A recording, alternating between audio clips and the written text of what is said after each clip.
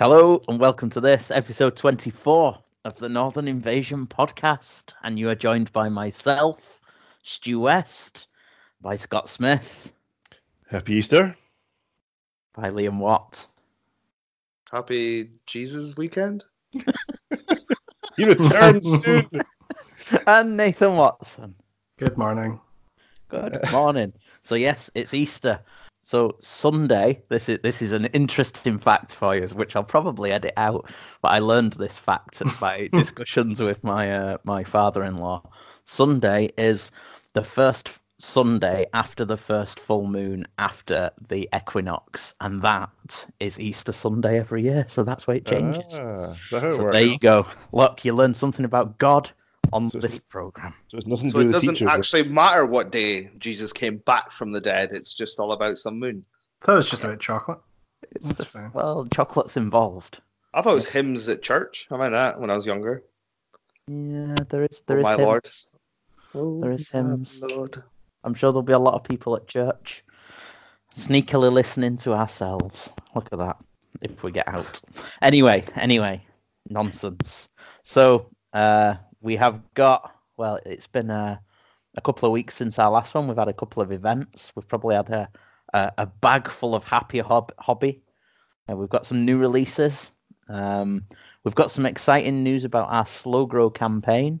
Northern Invasion sold out. We've got our main prize that's arrived, so there's been a photograph of that floating around, and the weather is getting better, so it feels like spring is here. So hobby. I've made a Knight Heraldor. I've half painted him. I've done his base. I played with him at a tournament.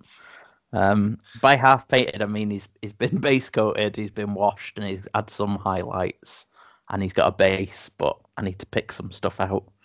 I did all my trees for my for those bases that I've been working on for what's now months.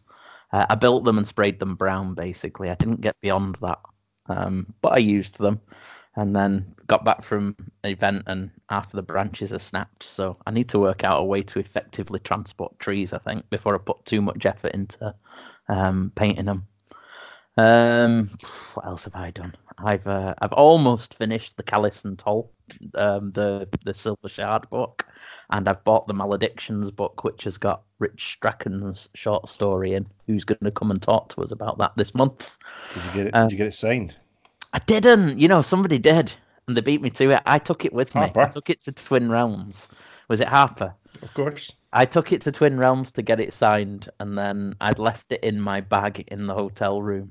I seen John Harper's copy on eBay. It's ridiculous the price he's asking for it.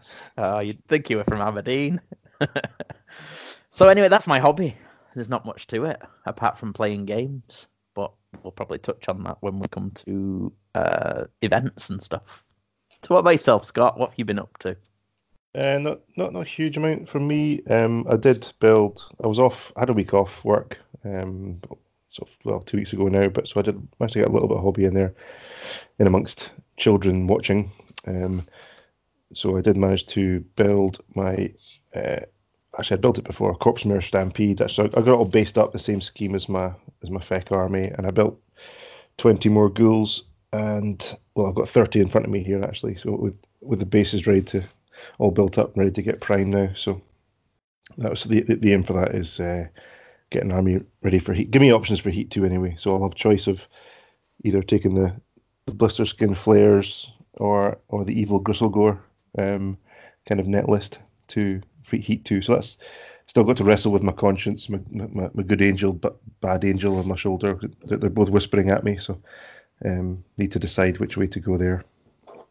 And obviously a wee bit of painting required as well. So we've still got a few weeks for that, so there's still time. Actually, we don't have that long, do we? 2 weeks, is it? now I'm thinking about it.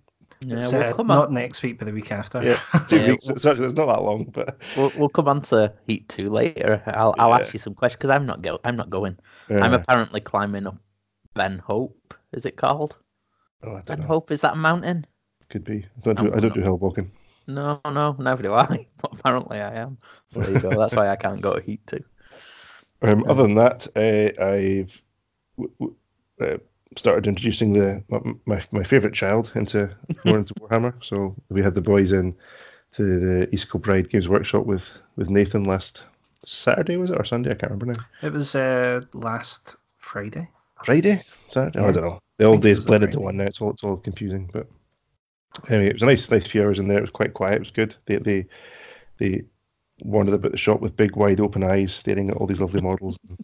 Can I get a knight? No. Yeah. Can I get this? No. So Ben came away with a little box of Termagants from He's joined the hive. Mind. 40k. So yeah, we built a few of them, and he's very happy. So I'm going to make him a little Nid army. Counts as ghouls. Yeah, and they had a wee little game of the intro Age of Sigmar starter set thing. So it lasted a couple turns there, and then that was enough. That's all I could handle. So A couple of turns, 5 hours later. 3 hours. Shut shop. You know. Nathan was looking at me funny, it was dark outside. So yeah, that's pretty much me really. So not a huge amount myself. I've bought some more things that counts as hobby. So I've picked up a few more snake ladies. So I'm looking at, the aim is to build a nice Temple Nest army, perhaps with Norway in mind in September. Yeah. So that's the kind of medium grow. The slow grow, I've not looked at it really since the last podcast, so I've still got a few things to do there for the first target. But that's basically me. Sounds good. What about yourself then, Liam? Been busy as usual. Buy stuff, sell stuff. My tournament-winning Nagash army is now into the ether. He went on eBay and went to global program, so I don't know where he is. He'll be in someone else's filthy table soon, I believe. Global program, what does that mean? It's global shipping, so you send it to eBay, their headquarters, and then they post it like abroad to save you the Right. charges, and then obviously it's protected because it goes under their terms and conditions. Obviously, if the box arrives with them, perfect condition sort of thing. Oh, Falls right. under their terms and Lovely. conditions that it's their fault if it gets damaged between there and then. All right. How does that work? Is that just an option on? It's an As an option, eBay yeah. seller? Yeah, it's an option. Also gives you because obviously that was always the issue before, was if you send something to Spain or something and it didn't arrive in 2 weeks, they would claim that it's not coming. Even though obviously it's just Yeah, long post, isn't it? It's the problem Yeah. with sending Royal Yeah. Mail. had that a few abroad. times. Maybe. It's always arrived, and nothing's ever. I've never had to pay anybody back or anything. I don't sell that much on eBay, but with anything, even with Facebook and stuff, it's never had been a problem with international stuff myself. But Yeah. does that It's cost just- you a it's lot just more? safer. Is it? No, it doesn't cost you now. Oh, really? Protected, yeah. It's just a part of. It just gives you Oh, obviously more business because Yeah, obviously you're mhm. open then to anywhere. But obviously, remember, there's normally like countries you have to pay a lot more to send it to. So obviously, you're sending it to the UK, paying a lower postage, and they're taking care of that charge. Yeah, right. Okay. Yeah. There we go. That's interesting. Look at that. I learn something every time I speak to you. These youngsters, the technology is know. wonderful, isn't it? Cool. And I've So- I've jumped on a hyped meta of buying a Slanesh army, and I'm right now Not hype, it's Eating it. grow. Slow grow. slow grow. It was chosen for you, Yeah, Destiny And- picked it. So if and- it's bent, don't blame me. You can't. and blame most me. people respect their choices as well. Yeah, they do. unlike Well- some. We'll come on to that in the next item on our slow Squeeze me. grows. What? Yeah. Obviously, Ah. doesn't believe in the normal system of voting. But never mind. Wow, that's what happens. You see, no I bet means he no. was a Never leaver. trust- I bet he was a never trust leaver of the the votes. EU as well, weren't you? I bet you were a Brexit. Yes, the Never- league. Never trust the voters. He likes Never give them what they chaos. want. Oh dear, we're all getting Yeah, political. We've been religious. and Fine, political. we'll have another vote. That's what we'll do. We'll have another vote. The people's vote, the second people's vote, a people's confirmation or whatever it is. Well, you've It'll got be something fun. horrible then. So what else have you been up to then? Have you playing what have you been games, building and painted? Well, 30 Daemonettes are sitting in front of me right now, built, partly painted, 2 Heralds, 5 Hellstriders, and then Rapturous to somewhere. 5 Slow Seekers, grow, 6 slow Spears. grow. Aye, but as far as there was no terms and conditions on how quick I painted it. Like some. Or if you need to stick to what was voted for, yes, there's no Exactly. terms. There was no terms and conditions. I'd sign no wafer. I You signed don't have. Well, we'll talk about it in a minute. into the timings. I suppose you can go ahead of yourself, and then there's nothing to stop people. I will probably more have like a 2,000 point army, and I'll just add to it constantly with my points, and obviously gives me a summoning pool sort of thing. Yeah. And then halfway through it, the mortals will come, and you'll have to switch.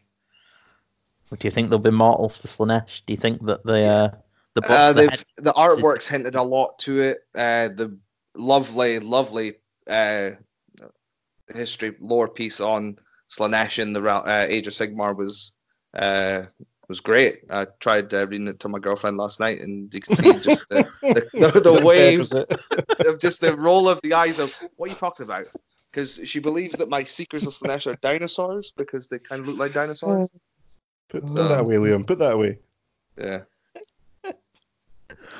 But yeah, she didn't like. She just doesn't. She wasn't too pleased at me explaining it to her because I paused the television, everything, put some dramatic music in the background. If you can, got the lights down low, explained it all. You must have Gordon clearly.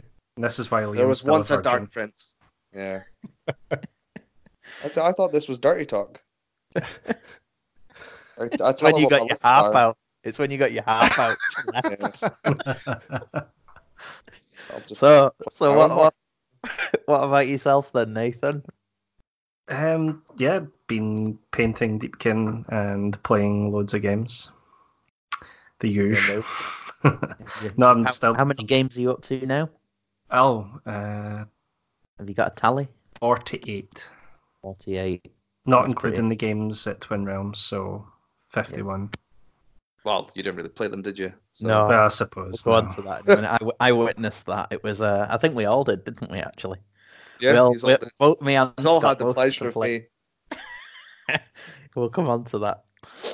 Oh well, have you been building and painting anything as well, or are you just playing?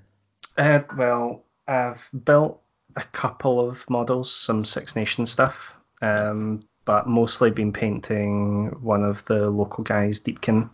I've been unwell from like the weekend of Twin Realms onwards, so I didn't really do a whole lot that week. But apart from that, just been painting some Thralls and Reavers.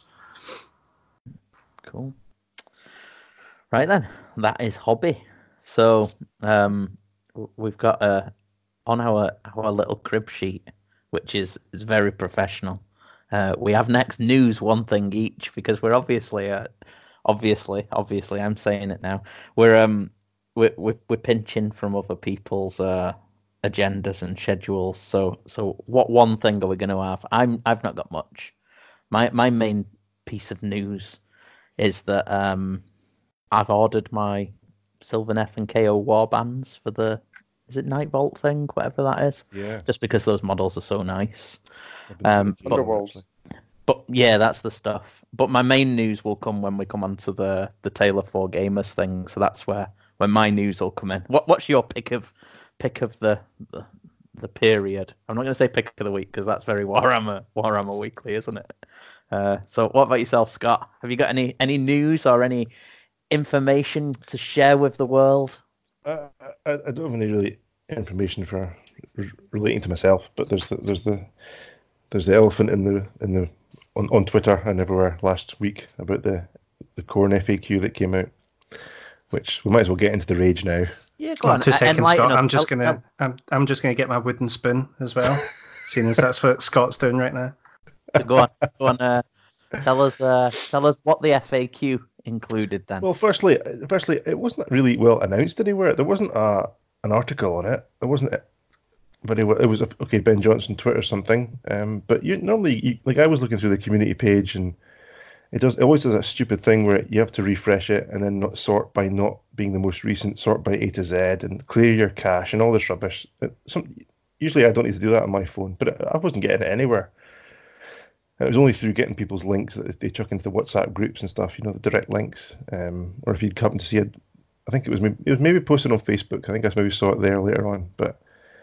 There's nothing on the Age of Sigmar's worst place to be. I don't read any of that. I just look at the news. You don't read any of the 103 comments below it with 10,000 frowny faces or whatever. But I don't anyway, it just wasn't very clear that it was really out, to be honest. So I kind of got a quick look at it, but by that point, I think it was like a busy day at work or something, and it was or was it when I was off? I can't remember. Anyway, I'd missed it by a few hours, and you could tell by the world had erupted. The notifications on the WhatsApp chat groups were like 250 or something. Was it loads of skull cannons up for sale? Is that what it was? Oh, I think it must be. Or lots being turned into blood thrones. Maybe, I don't know, but.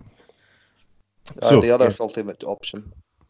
So yeah, although that's my thing of news. I've not got it kind of verbatim in front of me of what's changed, but ultimately the big rage talking point was the +1 attack from the Wrathmongers not applying to skull cannons. I disagree. I think the big rage point was that now Flesh Eater Court's Gristlegore General can fight later in the combat phase, rather than just at the start. It was a supplementary rage that became apparent. So around. Can do it. It feels that FAQ should have been put in the general FAQ, rather than because it kind of affects what they said last. Their FAQ on sequence. It kind of relates to that, and I felt that it should have maybe been put in the general FAQ, because if you don't play Khorne like myself, or if you're a new player, exactly, why would you look at the Khorne FAQ for your army just based on always striking first? Exactly. If you play Deepkin, for example, unless you have your finger on the pulse. Is the sequence one? Is that even an FAQ, or was that just a post on the community site? It was a community post. It was an FAQ as well. Did they PDF it? Right. Yeah, they PDF'd the Deepkin part, and I think they PDF'd the rest of it into the core. Okay. Yeah, it's appeared other places than just the article after the article, but it should have been in that article. Yeah, that was good. I think that'll be a page in the General's Handbook, won't it? I mean, that spells things out pretty clearly for people. Fingers That crossed. should be the same. Handbook. Yeah, again, that's what we've always needed. We just needed a flowchart or a sequencing order to just make it up. You know what? It all kind of smells a bit of it being a bit reactionary to the general community noise and rage and chatter. So maybe it's not in the General's Handbook, because we all know that's 6 months printed previously. Yeah, that won't be. Yeah, it won't be in the. It won't be in the General's Handbook. It'll be in the FAQ, the first FAQ drop, because obviously all the FAQ. I'm guessing all the stuff that's in the FAQ right now will just be put into the new General's Handbook's rulings, like the General's Handbook rule part. Because again, it's one of these things. Is some of this stuff just match play based more than everything? Because when it's open play, you kind of roll it off and just play it, don't you? I haven't played open play since. It's not in the core rules way anymore. back. Is it the most important rule? No, I don't think it is anymore, which is kind of a shame. Because so the other part of this skull cannon FAQ Khorne FAQ rage was that everyone going absolutely nuts about the Ben Johnson and co talking about it on Warhammer TV as being legit. A month ago. As far as I'm aware, I think he confirmed what the word said. I watched it. Favorite term. So exactly what happened was somebody asked the question in the Twitch chat saying Wrathmongers +1 attack doesn't specify shooting or combat, and Ben went, "Yep, you've read that right. It doesn't confirm shooting or combat, so you can plus skull cannons with it." That was like not word for word, but that was along the lines of how that exchange went. He was like, "Yep," looking at the page in the book, going, "Yep, that's how the words are written, so that's how it's played." And then and the FAQ wasn't released chat? 2 weeks later. It was released 3 and a bit weeks later after all the skull cannons were sold out. So yeah, but you shouldn't. There's a lesson there. Yeah. But you're in the Khorne WhatsApp chat. What happened straight after that? It's dropped in the chat. Foot go mental saying it affects skull cannons. They pump up again. It's I'm not bitter about it. It doesn't affect me. I can understand how people don't want it to affect it, because again, we don't want to go back to mixed order shooting lists, which just destroyed the meta of shooting people off across the board before you could reach them, aka Skaven. But it's definitely, I think it's a fair one. Like you say, should you jump ship before? I don't think it was something that actually needed cleared. If I'm honest, I don't think it needs to be in the FAQ. What you mean? It should be allowed? It's not a not clear answer. It just said weapons are increased by 1. I don't understand why it needed FAQ'd. Why would people ask a question to nerf something that, like, your opponent couldn't, you could go in a game and play that against someone and go, my Wrathmongers affect this. Your opponent would go, no, it can't. You then show them the rule and go, It this is what wasn't it says. FAQ'd, it was errated.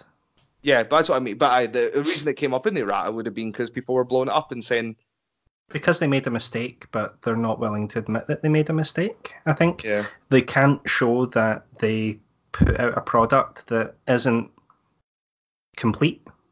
yeah. Like, at the end of the day, we shouldn't need the FAQs and erratas, but There's always going to be holes. yeah. There's always going to be No. things that get through that you don't. I mean, I write in the real world. I write policies for a living, and you think you've got some ironclad, and then worse. as soon as it starts Yeah. getting tested and things, you suddenly realise, oh crikey, how did that happen?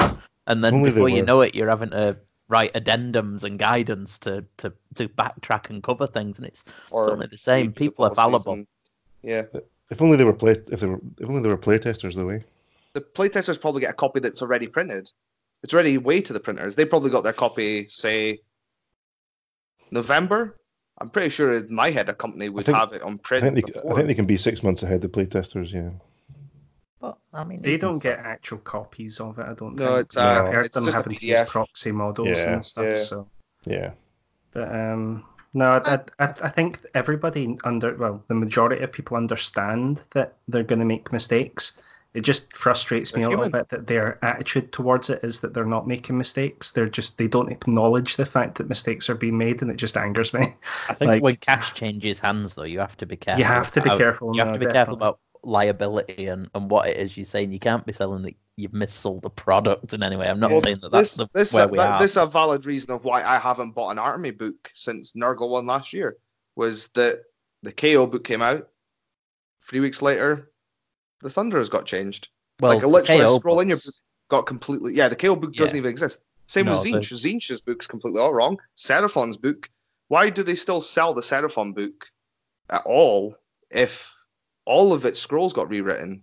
Why not just go use the? I think they do say use the Grand Order Alliance book, but I just don't understand why you'd still try and profit from something that's completely wrong. There's a lot of narrative gold in that book. That's There's a lot wrong. of good stuff. It's wrong. It's not valid because they Yeah, changed. they've They changed retconned it. Seraphon. Yeah, and you can't. That's the point. No. If something else is still in print, can you rewrite it out without making that out of production? Can you? Because otherwise, it's still canon if it's still available. That's more on like again going back to like Star Wars and that. That was always what people said because they stopped selling the comics like of the extended universe stuff, which then meant when Disney took over, they could write it out and go, that's no longer current because you can't buy it anymore. So we're going to rewrite the story. Things like that. Like the set, would you not be?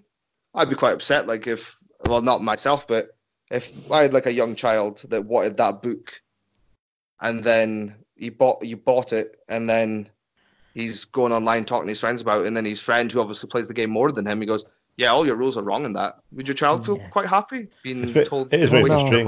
money? I put that into the community survey thing that's come out this Yeah, week. same. I tried to write something to that effect whilst in my phone. So not a huge essay or anything, but I tried to try and say something about that. It's frustrating. I mean, Want it to does happen. collect I and would, buy I these would, books. I would pay £5-10 more if I got an e-voucher with it that I then got in digital format that constantly updated with the Yeah, FAQs. I Yeah. put that in as Yeah. well, and then I I went did, on I put Twitter that. and I saw everybody had done it as well. I was Yeah, like, I did feel that like I'm blind. part of the the movement. It'll Yeah, never no, happen, I but put that blind. I'd put it in that I wouldn't buy digital copies unless they came free with a book. But I think that the digital copies should be updated. If you buy a physical copy, I think that I would pay extra to have a digital one that then got updated. I mean, Like- as I understand what you're saying, Scott. I played somebody at your event, I think it was at Tempest, and they had Flesh Eaters, and they were playing it from the book, and the summoning stuff. It was about growing your army size beyond the original amount. So they were playing it. They'd brought a load of stuff, and their whole game plan was that they could swell the army really big. And in game one, they'd done that, and the person they'd played knew no better.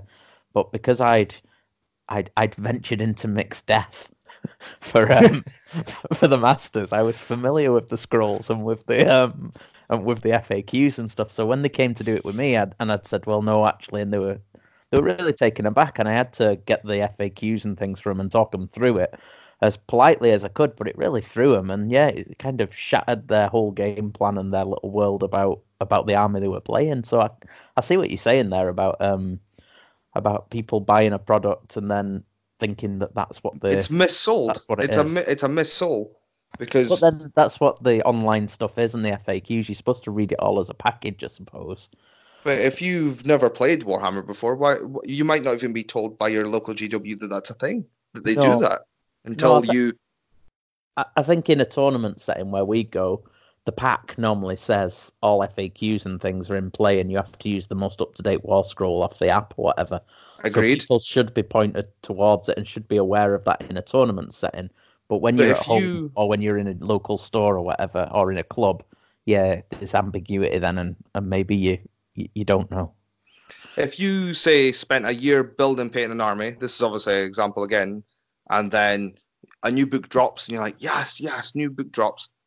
And obviously you'd already pre-done an event, you're spending, say you're going to like LVO or something, you've spent £1,000 on flights and hotels and things, and all of a sudden your army that you've written isn't even playable anymore because, say, you're using out-of-production models, so the scroll's gone, like what there was talked about today in our WhatsApp chat of if there's not a model for it, they're not going to make a rule for it. What do you do then? Like, you've all of a sudden, you could have bought that model literally the week before, and all of a sudden it's no longer playable.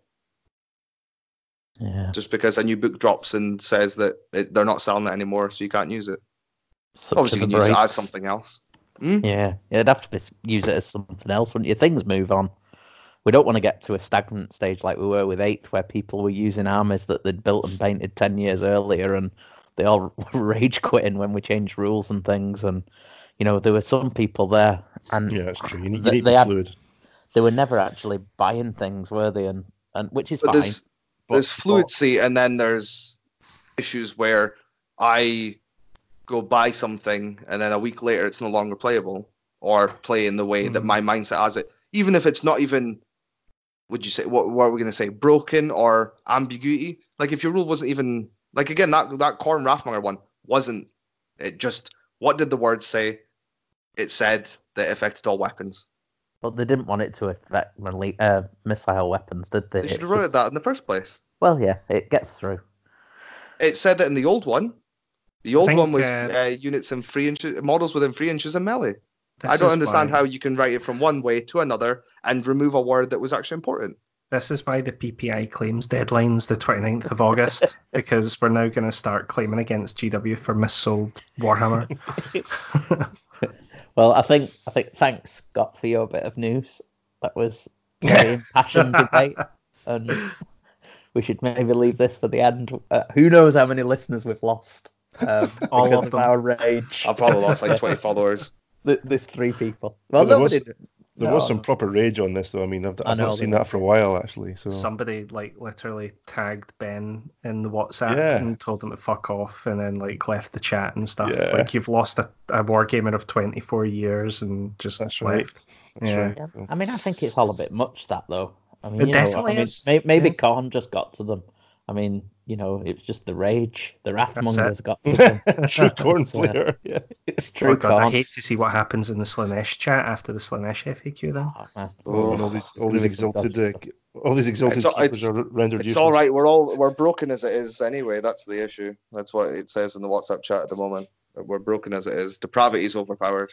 Well, Liam, this is a good point. So we're talking about Khorne, and you're saying it didn't affect you, but Slaanesh might affect you. So if you got an insurance policy, have you tempered your buying, your plans to? I didn't buy a Forge World Exalted Keeper, if that's what you're asking. Yeah, I think that's probably sensible. Yeah, I generally just buy I've bought units. I've bought units that should be in every army of Slaanesh. I've bought Daemonettes. I've got Seekers. I haven't built my Chariots yet because obviously I'm waiting for this new scrolls because Hellflares might be good again and things like that. Yeah, I've got the Enrapturouses. Yeah, that's a given. They're good. They're amazing. I love them. I've got one unit of Hellstriders. Again, I've not bought 20 like you could. Yeah. Uh, So you're I've thinking got- of it. You're being The sensible. only thing that I have that I might lose, I've put heralds on steeds because there isn't an official model. We could lose the scroll or the ability to put them on steeds, but just put it in. Like this would bug me if they said that oh, you can't make a hero out of the Seeker's kit, but we're able to make the Grandmaster on a Dread Knight, even though the model officially never did that before. They just showed you in a random White Dwarf article how to do it. Well, we'll see. Time will That's tell. that's the argument. That's the argument for We'll see. me when they say, "Oh, we don't do an official model for it." That wasn't an official model. But You they don't for a White converted it. King on Steed, and we've got one of them still. I mean, we're Yeah, you lost do. the The Necromancer White King on on Steed. the White King on Steed is Do they still sell GW one? model. No, yeah, they don't it's still, sell it. They don't sell it's one horrible. anymore. It's on direct. It's No. horrible. Well, there's still a few things like Vampire Lords. There's a few options for them. Necromancers, can they still have horses? No, Nope. because you know that. Remember, you had You one. can didn't take you? you can take I a had one. Necromancer and Steed Yeah. from the Black compendium Knights. stuff. The compendium unit. There's a compendium unit of a Necromancer and Steed, but Van Hels is still spelled the same way, so you can't cast it twice. I was saddened at that. Anyway, right, that was my news. So Okay. what else has been happening in the world of Well, Warhammer? thanks for that. Yeah. So, We'll have Liam, to get a what's your beer. news? What's your news? Yeah, supposedly I've been playing Slanesh a couple of times, learning the army, realizing that without War Scroll cards, I forget a lot of my rules. Like I've had four games with 4 games with them now, and yeah, I definitely need War Scroll cards, and I'm quite sad that they just don't do. Like I used to play Malifaux. And on the Malifaux website, you're able to buy the cards separately from a separate company that does it on part of Weird Games' policies. So obviously they're hired to do it. So you can go to this website and buy each card, for £1. They come out in obviously packs once per season when they update all the rules with erratas, and they obviously print them with the new rules on them. This is an example of something I would like, that if you say they errata your army, you buy the War Scroll cards when it comes out, and all of a sudden they complete like the Thunderers. So if you bought that KO one, that Thunderers War Scroll is completely wrong. And I don't have a physical copy. I would like it if I could go to the website that on part of GW's policy, they could sell it. Like obviously they're licensed to sell it, and you could buy that card for £1.50 or something, and then plus postage. And it's obviously the same quality, same detail, but obviously it's updated with erratas and things like that. Maybe I'd we love should it. just buy a really good printer and ask them for a license. There you go. It's my idea of a retirement company. Folk would hopefully buy into the idea. I'll go on Dragon's Den with it. I'm sure they'll love it. I'd buy War Scroll cards and spell cards and things if you could buy them, and if they were print to order. I'm sure that there's obviously there is the ones that kick about. I'm saying obviously a lot now. I can hear it myself. There's the ones that you can get off the TGA website, which is the nicely done by I think one of the Australian guys or New Zealand guys that did it up for Dan. Yeah, You can get on the TGA page. It's all very beautiful and printed. But again, they don't do the spells for the War Scrolls. It's just the spells that's in like your Allegiance ability. So, like example in the Gash army, unless someone else makes them, you don't have Hand of Dust, Soul Stealer, or Mystic Shield and Arcane Bolt. You would only have the 6 spells from Necromancer lore and then 6 from the Vampire lore. So you'd obviously be missing like 10 spells for Legion's army because they haven't done cards for those. And again, this is one of the things that always help me remember things. I think you have all played me. You see what I do when I cast a spell, the card goes behind it. I remember it's there. I know it's on it. I know the buffs, things like that. That's actually a pet hate of mine when you play someone competitively and they don't have tokens. And it's kind of on your ability to rely on your memory if they forget to re-roll to hits or something, I feel. And they feel bad, obviously, if they forget to roll it and it's like a turn later. You're like, well, I can't really go back now. Where obviously I've now had half my turn and all this has happened and I've attacked you back. We can't go back at that point. And it kind of falls onto a memory thing. I think that'd be a good thing, though. A good pointer towards them. They'd listen to the community feedback, and the War Scroll cards have come to that nice like A6 size or whatever it is now. It'd be really nice if, like you say, there was spell cards that came with those that were just playing card size. Well, here you go. I noticed this on the Fire Fire Slayer tokens. They have Mystic Shield. but there are no wizards in that army. No. Well, I suppose you could have an allied wizard in, couldn't you? But wouldn't you get an prefer allied them to wizard? just? You can, yeah, you can take a Yeah, canter or something like Stormcast, that. yeah. But why don't they have like just a general set for the normal game, like a general set of objective, like cardboard objective Well, markers, stick shield? I've got a general set. I've got a general set that came with the General's Handbook, like- that Warlords edition one. And Yeah, that's but got all of them, yeah, the inspiring presents. but they don't then sell it separately afterwards. No. But there you go. There's the tip. There's our recommendation.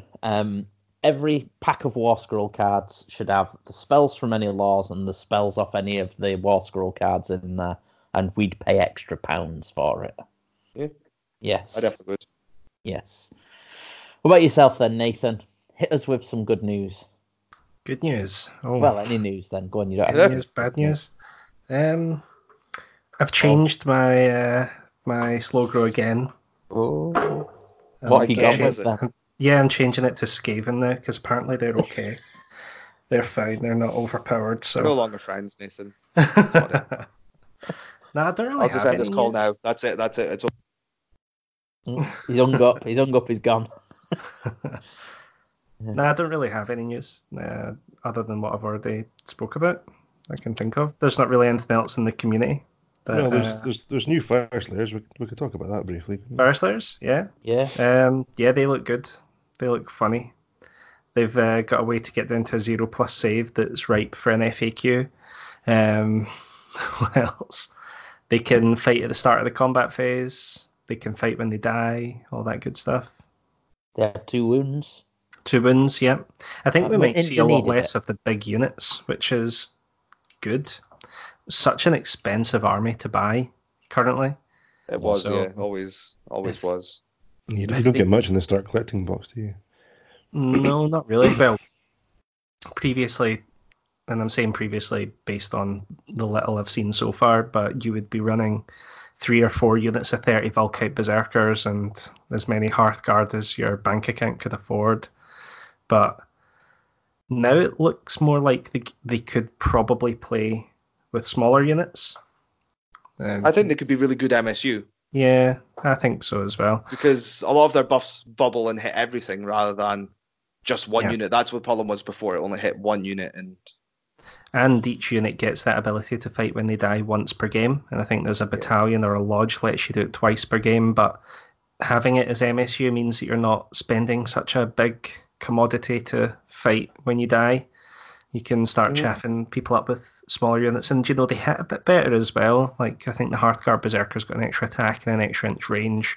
The Volkites hit on 3s, where previously they hit on 4s, I think, with one of their weapons. Like, they definitely look good.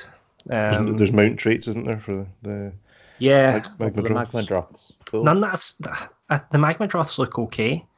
Like you think can't you'll still compare have them one. to a dragon. I think that's kind of, yeah. one or two. Yeah, I like the fact that whenever you allocate a wound to them, you can do a mortal wound back on a 4+, because their old volcanic blood was at the end of the battle. Complicated, you'd yeah. It was work really out how annoying. many wounds you'd taken, and then you roll 2 dice, and then you subtract. It was just a lot, and it relied on the model being alive at the end of the game or at the end of the turn. Now, as soon as you allocate wounds to that model, it's going to reflect mortal wounds back in the 4+, so it happens immediately. They didn't really hit a lot harder from what they did previously. They still kind of hit roughly the same, but there's a couple of cool things. There's the rune. I think they're going to be harder to that remove. command ability. I don't know I if they think they're will. gonna- I think No, they'll like, it's- die just as easy. They'll have better like they've got less focus on one. Like, you know, when I played them obviously last January, and when you lost the immune to battle shock bubble, like you were removing 30 at a time. If you lost, you know, I mean, if you were no longer in range of the reroll saves, or you just had a bad roll, you were just literally lifting buckets of them. Because the 2 wounds is big. I think the 2 wounds is going to be big. I don't think a lot of folks see it that way, but it is a lot more. It's because they bang for got a your buck points on the wounds. update as well. When you look at it just on paper, they got a points increase for the 2 wounds. But Yeah. I think that it's probably about right, and I think that the Volkite, not the Volkite Berserkers, the Hearthguard Berserkers and the Auric Hearthguard, the shooting ones, They look really good now in small units. Really, Yeah, Do they really still good. have the yeah. Do they still have the runes and things like they had Yeah, in they still General have the Sandbox? Yeah, they've still got the runes. One of them changed, so they don't get the The double movement one's range on not the as fast shooting. anymore. Yeah, Sorry so previously they used to be able to double the range on the axes to 16 inches. That one's gone now. And the Yeah, axes are that's 'cause 5s I and think- 5s instead of 4s and 4s, I think. So I think they wanted to remove the shooting power from it. yeah. Well, it was Otherwise, it would never. be a lot. They It was already mental. fixed I honestly, the. when I played it before, when you were getting 2 units, because obviously the formation before used to double the shots if you were in range of It was the. never intended to be a shooting army, though, and that's what it ended up being. And then the shields were dumb as well, but they fixed them. Yeah, the shields are actually quite good. It's only once per game now, isn't it? Rather than just every time they charge. God, I can tell you, but I'm looking more at the double axes. The double axes are reroll all hits, and it's the new reroll all hits. It's not reroll failed, Yeah, which is pretty cool. So still gonna get weird getting used to that. I think yeah, definitely if you play 2 different armies that do one it does the and old don't way, do it, one does the yeah. new way, and you'd be like, oh. Yeah, but it's even different within armies as well. Yeah. Yeah, there's a few armies that are doing it 2 ways, and Anyway. Yeah. Well, Fire Slayer. yeah, again, there's some good news. that sounded like a complaint at the end again. Weirdly, Yeah, we love Fire Slayers. I love them. I love the look of their convocations as well. I think they look awesome. The models are sweet. I think you're going to see more of them now that they're going to be a bit more affordable. The pizza oven looks amazing. I love this. I love this scenery idea. Well, you're As much calling it a as- pizza oven? I saw a Photoshop yeah, I of saw it being a something else. flashlight. Yeah, the That dwarven was flashlight. terrifying. I know. I do. I think they're gonna be cool. I hope some people get on them, and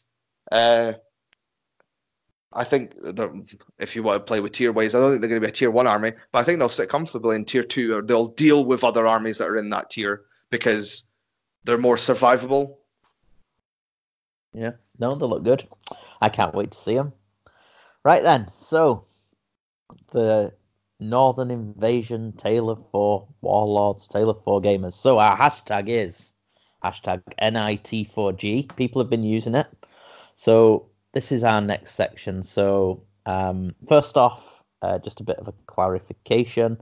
So what we're asking people to do is that by the end of April, that's like not long away, I suppose, a week and a bit from now, we want people to at least pledge to their allegiance, like for their Grand Alliance. Because some people, by the sounds of things, aren't going to have a full-on allegiance themselves. They might be going for a mixed order. So if you're going for Free Peoples, it's ultimately going to be mixed order if you're pulling in certain things with there. So by the end of April, we want people to try and who want to take part to try and pledge. So they can do that either through Twitter using the hashtag NIT4G, and then just saying which Grand Alliance they're going to use. I'm gonna do some bookkeeping on that because it'll feed into the narrative that we're going to do at the end.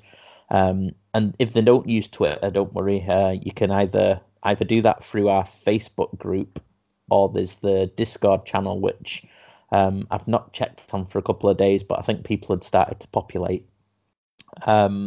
And then what we're wanting to do then, so from the end of April, people will have 2 months, and then by the end of June, we want people to have their first 500 points built and painted, and then to keep people updated and share their progress, either during the months or as models are finished or when they're finished, but at least at the end of that period to get them out there and to show us through one of those channels, and we'll be publicizing either through Instagram or through Facebook or Twitter or whatever, a good selection of them and our own.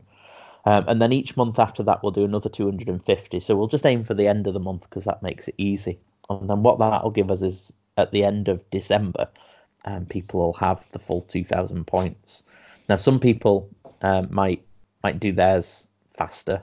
But so long as you just pick at the end of each month which is the 250 points you're using for that month so that we can share it, that'll be good.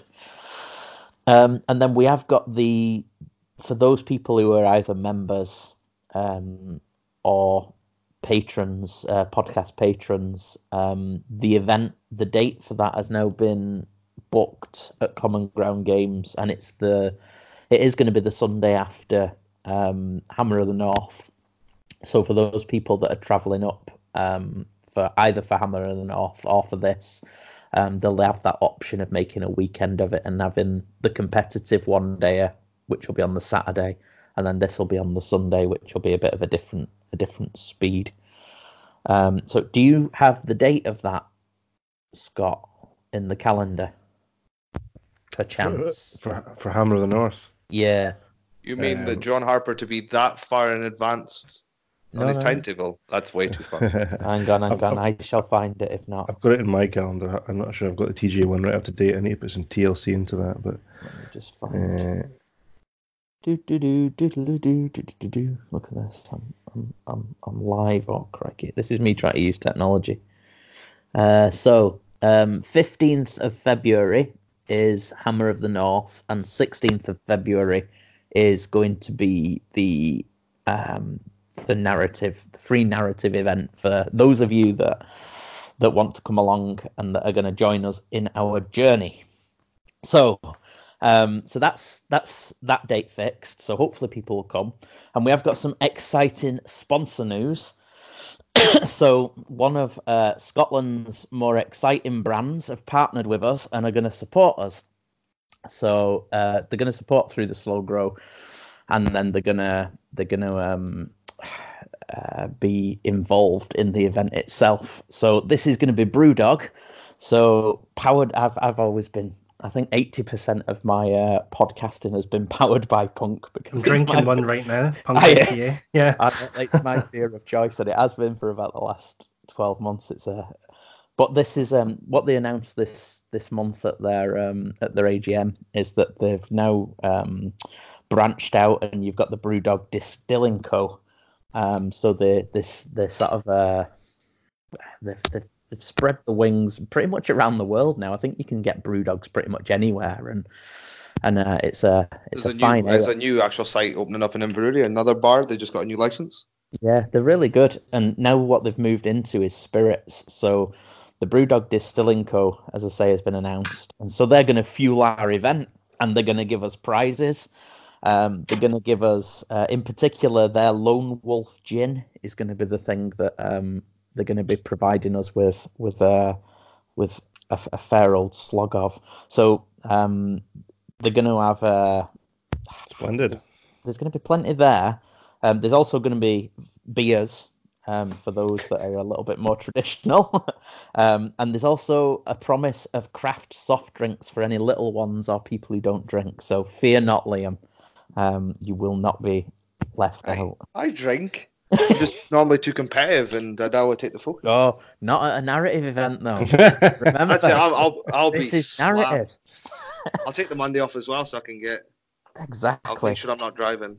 So what we're hoping is, well, they are going to be providing us with, as I say, prizes. What we give that for, we don't know yet. They said as free raffle stuff or as whatever for winners and whatnot. So what we might do is, the way things are going to work is that we're going to do it as teams. It's going to be a team event.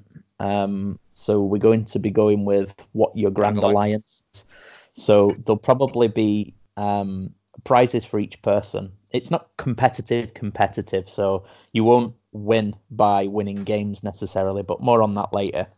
And hopefully, nothing's down yet, but we're going to be inviting their master distiller along, and hopefully they're going to be doing some tasting sessions for us between games, and maybe even picking their favourite army to award a prize to as well. I'm going to be wrecked. That weekend. This is so a Sunday.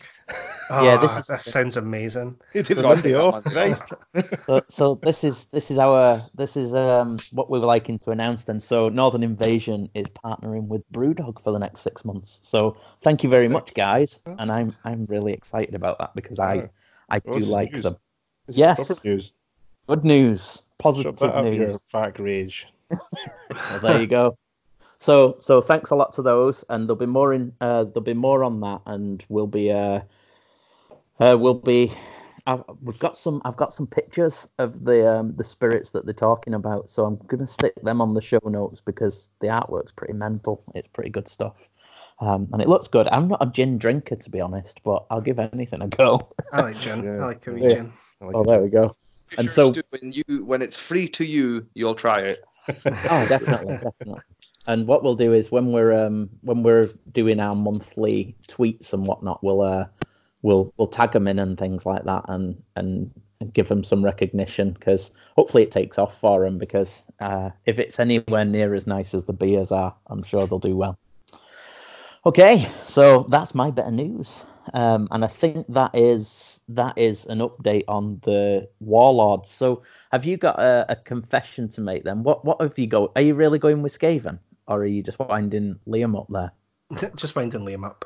So what are you going with?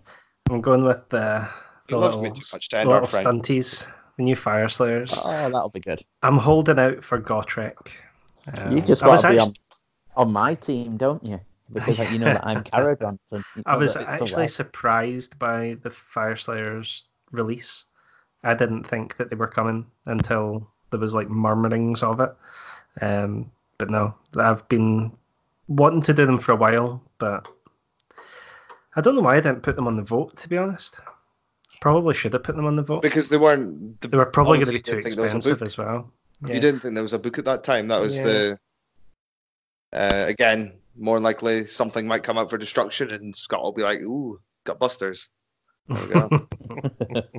Well, we may be tied in by April. I was hoping to swap to Elves when they're released, so... But so you're saying end of April? I thought it'd be a bit early. I thought you'd have waited until Warhammer Fest, because obviously that'll kind of give us the rest of the releases probably until September, I'm guessing. Well, I just said the end of April for people to pledge. Then gives people a full 2 months to do. Everyone has to give blood to be a part of Chaos. Is that what we've got to do? A bit of blood. One pint of blood. Yep, that's it. So yes, you pledge yourself to your Grand Alliance, and then you can choose the flavour later on, I suppose. So, events. We've had an action-packed few weeks as well, haven't we? Because we've just had Twin Realms, which was a doubles event in Common Ground Games that was run by John Craig. It was the first doubles event we've had for a long time. Well, first one I've ever been to, which was really nice. I enjoyed it. Yeah, the first doubles event I've been to as well. Same. It was really good. All of us. Scott, have you been at one before? No, I did the 8th edition doubles at Common Ground a couple of years ago. Well, a few years ago. Oh, that was the Cali Carnage, wasn't it? Yeah, that was the last Cali Carnage. Was it Cali Carnage? I think it was actually, right? Yeah. Mike and Rich won it. And I now and again see the Twitter page for it, and it comes up, and obviously I look for the photos of all of that events. Right. Ryan Savage, I very missed Warhammer player. He actually ran some really good events back then as well. Yeah. Well, what we'll do is, how about we start with you two, Nathan and Liam, and maybe talk us through what you took, and what your thinking was behind how they were going to work. And then if you do the same just after that, and then I'll go on to our one, and then we'll go on to how it went and talk about the winners and things like that. And I've got I've got some feedback here from my partner who has penned something for me. I'm going to give the feedback from a first timer. Real quality output for once. There are enough idiots talking. So yeah. So do you two want to start? I'm going to grab a refreshment while you you start. Try a tasty brew dog for all your drinking needs. Wait for the first line. So, have you seen the movie on Netflix, Bird Box, where everyone's blindfolded? That's how me and Nathan played this weekend, because it was that easy, because we played Feck. We played Gristlegore and Deepkin. It was easy mode. Wasn't it, Nath? Yeah, I did nothing. I slept all weekend, and then I woke up for the last game, stopped Liam losing on deployment, and then went back to sleep again. Just let him roll dice. I was on fire that weekend, folks. Honestly, my dice were on fire. Gotta thank Chris Tomlin for that one. That's it was all the Black Sundays. I rolled, so I did the Gristlegore general. I took a different build than what the other two Gristlegore lists took. They took the Terrorgeist or Zombie Dragon as their battle line. I thought the Ghoul King and the Archregent was the better option due to redundancy in the spells. If you failed one of them, given the extra attacks, you had the ability for the other one to give it. Or if you're really wanting to push it out, you could get up to +4 attacks on the profile. Paid Never did. dividends as well, didn't it? Because we failed the plus D3 attack spell almost every time it counted. I only relied got it on the once. Ghoul King one. Yeah, I only got it once. Yeah, it was the Ghoul King's one that went off more often. Because we didn't have the corpse cart. Damn it. Yeah, but that would put our drops up. And I think we were like probably the highest drops. Yeah, we were It was 10 the drops. Yeah. Zatuk, We were quite worried about that after when we talked. We were well, talking. when we saw the obviously, lists, we were. Yeah. we were quite worried because like everyone else was sitting at about 6 to 8 drops, and we're like, this could be a hard weekend. We're just lucky that Gristlegor's bent. Hey, you knew? What was your list, Liam? Mine was Jesus Christ. Gristlegor General with Savage Strike, Ghoul King on Terrorgeist. He had the spell, the one that gives him Val Transference, but I can't remember what it's called. The where he wounds things, and then on a 10+ he heals D6 wounds instead. Blood Feast. Blood Feast, that's it.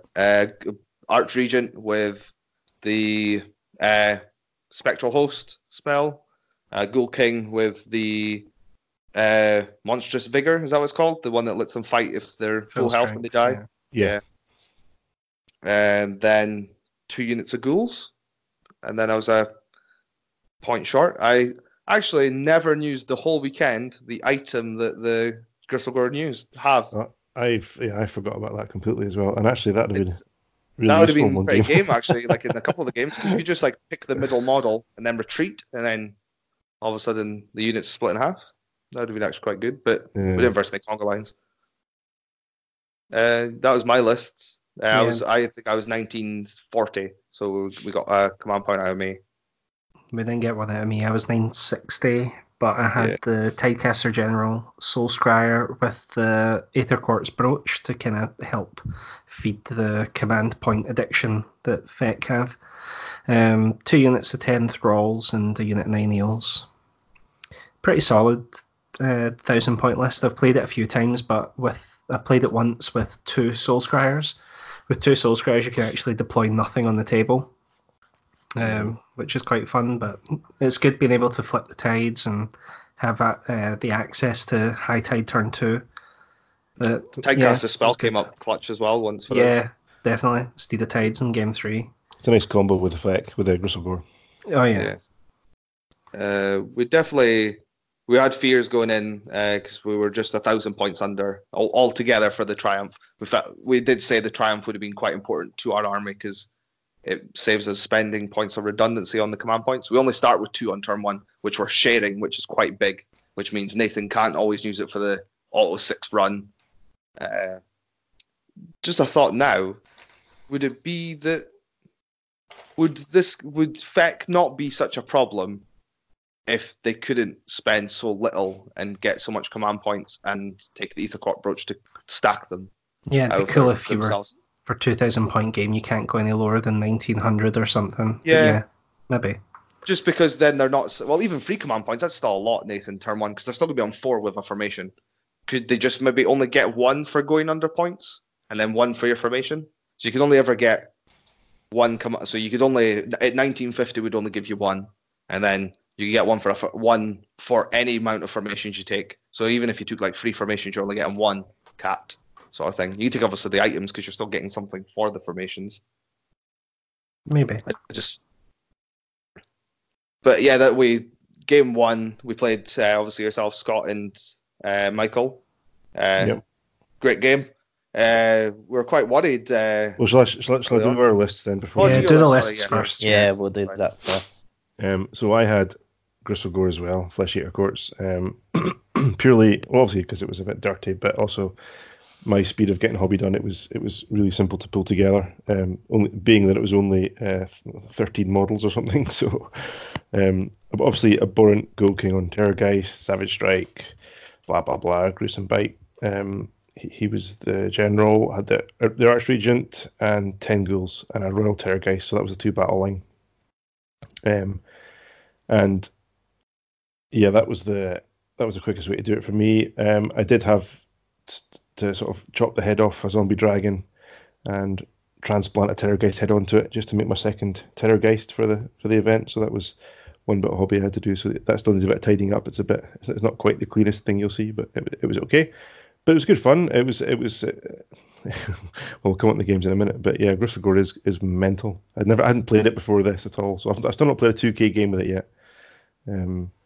But it is pretty crazy. And Michael, he had Skaven, so he hasn't played AOS for quite a few months now. Well, this year. I don't know what his last event was actually. Maybe just before. Howling. Was it Howling? Yeah, I think so. And he was playing his Nurgle almost completely last year, I think. So he's not played at, I think, a tournament with his Skaven, which he painted up out of pure love because he's a good painter and he does get quite excited and paint things that he really gets the lust for. So he painted something like 100 or 100 plus clan rats back when there wasn't a Skaven book and they were utterly awful. And his army. So the list was Skaven Clawlord on Brood Horror. So this is the Forge World model. He's got a Warlock Engineer, which is not the new one, just a basic engineer. 40 clan rats, and a Warp Lightning Cannon. So that we didn't put as huge amount of prep and thought into it as much as you guys. I'm sure Liam, Nathan did, and I'm sure you did a little bit with Arwen, Stu. But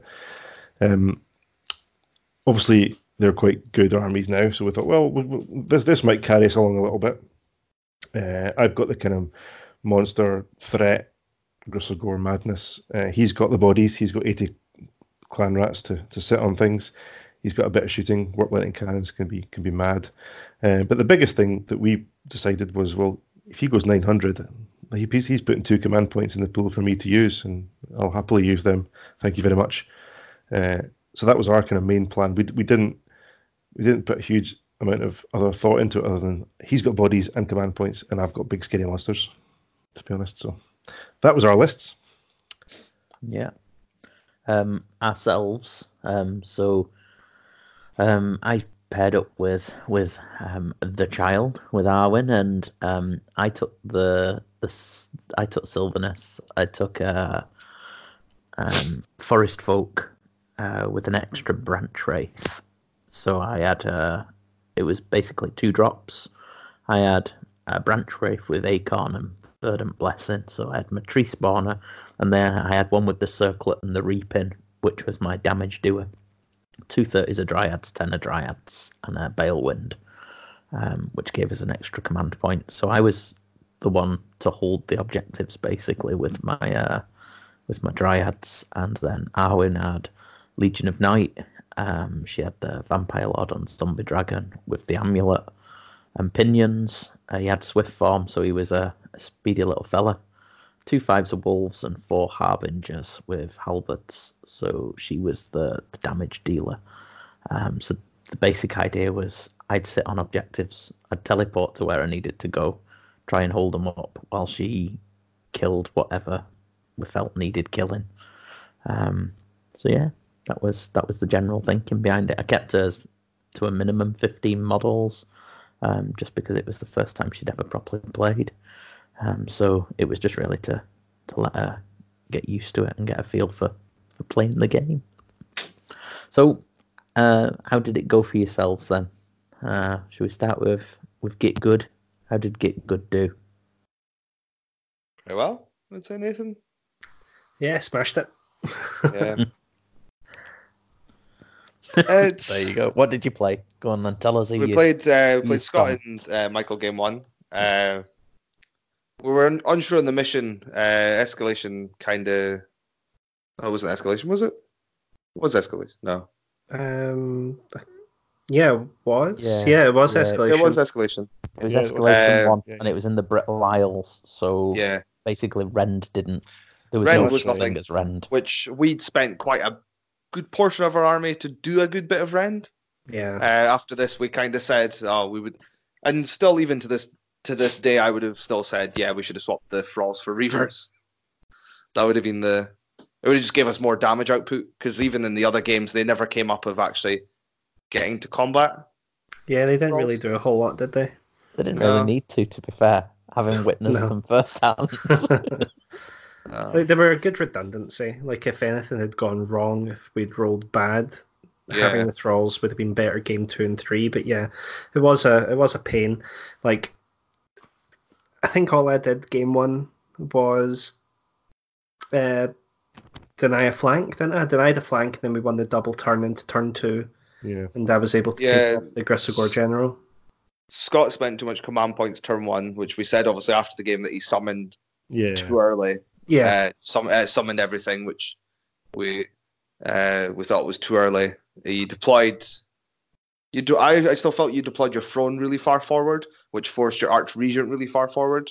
I thought you wouldn't have even been in range. I honestly, when you deployed it, I was like, he's not going to be in range to get to that turn 1. And I thought that's it, because you're going to have to spend a command point if you want these 20 guys or whatever you end up doing with it. No, that was a slight risk. I did look at it and thought, oh my god, but he did make it. Mm-hmm. It was, again, just close. It was only a point in it, really, if we think about it. And I think that if you had played to your fullest potential, you would have taken it to a draw, just on the scenario score. But yeah, your Scott's Grissogor General killed 5 or 6 of my eels with 1 command point. Yeah. And as he that's died, without Rend. That was without Rend as well. So it was crazy. There was a lovely moment. We're talking about Liam's dice, where I'd spunked out all my summoning turn 1. Just I'd kind of been in that mindset, and it does need a little bit of tempering, which I did use in later games. But so thank you for that advice. But the 3 flares came on the kind of top corner and threatened your Archregent a little bit. Mm-hmm. And I failed the charge. So next turn, actually, I cast it first, didn't I? Cast it. You tried to cast it on me and failed it. And I failed with all 3 dice. And so Liam steps up to the plate, casts it, and cast transmutation. 5 and 2 sixes. He rolls 3. So this is where you roll higher than their wounds and the model die. So they're 4 wound flares. Liam rocks up with 5s and 6s on his 3 dice, and off they went. That was the end of those flares. So that was fun. The story of the weekend for Liam. He was rolling hot in every single game. It was ridiculous. There was a game where I didn't roll average, and I was kind of like, "Oh, what do I do now?" Yeah, it was game 3. That's when we started letting me do a little bit of rolling, and then we're like, "No, no more." It was definitely a hard game 1. We obviously, when we were reading the list, we thought Michael had the Warp Lightning Vortex rather than the Warp Lightning Cannon, as we read it, because obviously War Machines and Endless Spells always go at the bottom, so it's just an assumption. Why would you take one over the other? His list was still really good. There was still a bit. There was synergy in it. Yeah, I mean, you can write a decent list. Having only 1 caster was his downfall, I think. Just because he needed the buffs, like he has ability, like there is really good spell. Like again, he didn't deploy anything near the warp hole at the back of the board. He could have just jumped, which would have been a lot quicker for you to get onto the objectives or block us off. Yeah. Because we had quite good luck turn 1. We got into your 10-man unit on the top corner. We got like all our units. Yeah, we got everything. And we won everything the double, so we scored first. Yeah. And then your Terrorgeist fluffed against some thralls and like 3 survived. And he did, because he whittled him down. He was charged up as well. He had like +2 attacks and made a complete. The no rend was the big thing there.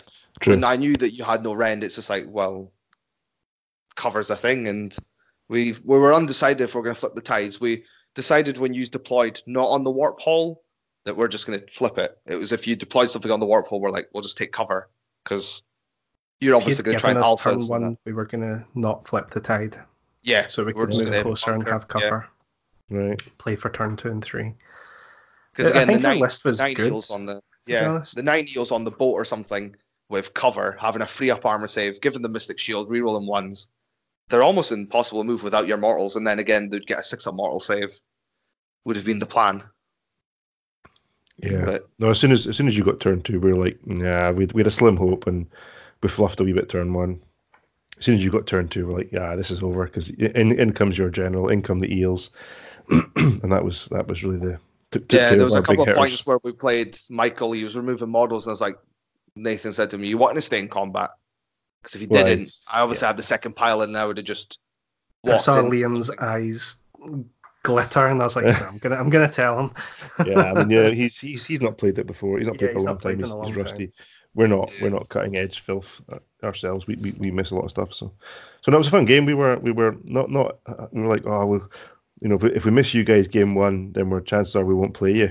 Yeah. And then the draw came out. I thought playing you game one. I was like, oh damn it, we've got the really hard game one. But it was a lovely game. It was great. It was you were good opponents and kept things moving along in the right Are direction. you wanting us to do all our games, Stu? No, and I'll then quickly go do through? mine. It's okay. Ever. I'm just gonna touch on who I played really. So I played it. We played it against Martin Johnson and Andy Hawthorne. They were Team Slider, so it was a Legion of Blood Nighthaunt combo. So we had 8 grave sites on the board, which was great for the Nighthaunt, who were just sort of floating around between grave sites, which was nice for them. No, it was a good game. It was the Legion of Blood had a zombie dragon as well.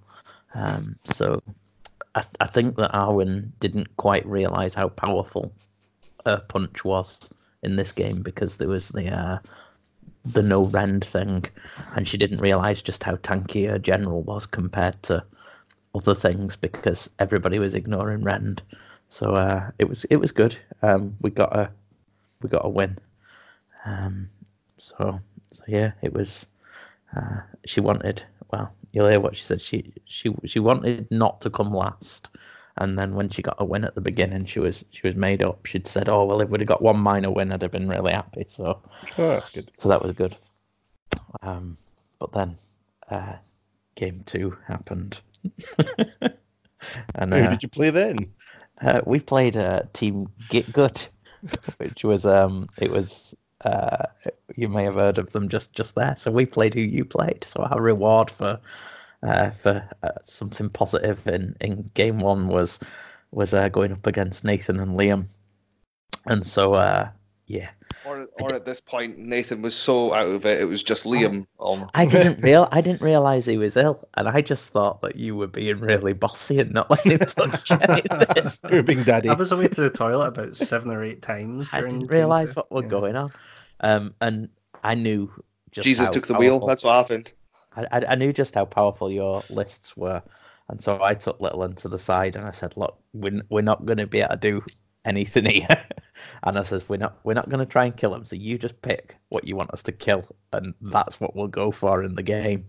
So we could have done things better. There was a catalogue, I suppose, of things that could have been better, but I wasn't wanting anything too highly strung. So I didn't want it to be. I didn't want her to think that there was any pressure on.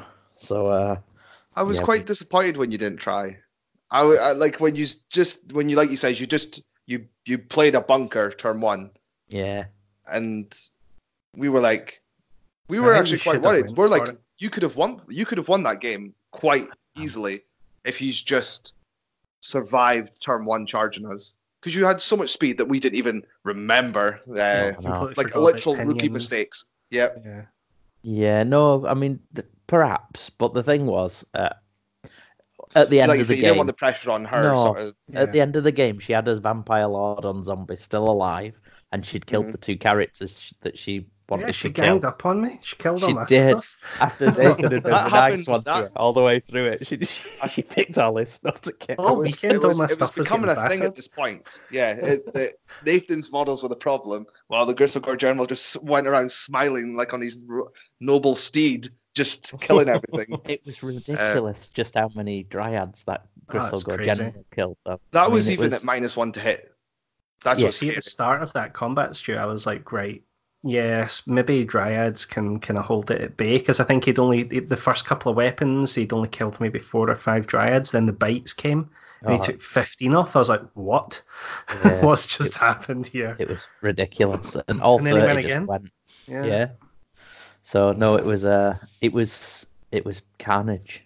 But there you go. It was a Littleton came away from it with a moral victory to herself. She killed 2 Tidecasters and, I don't know, 8 Thralls or something. And she killed the Thralls, the Tidecaster, the Soul Scryer.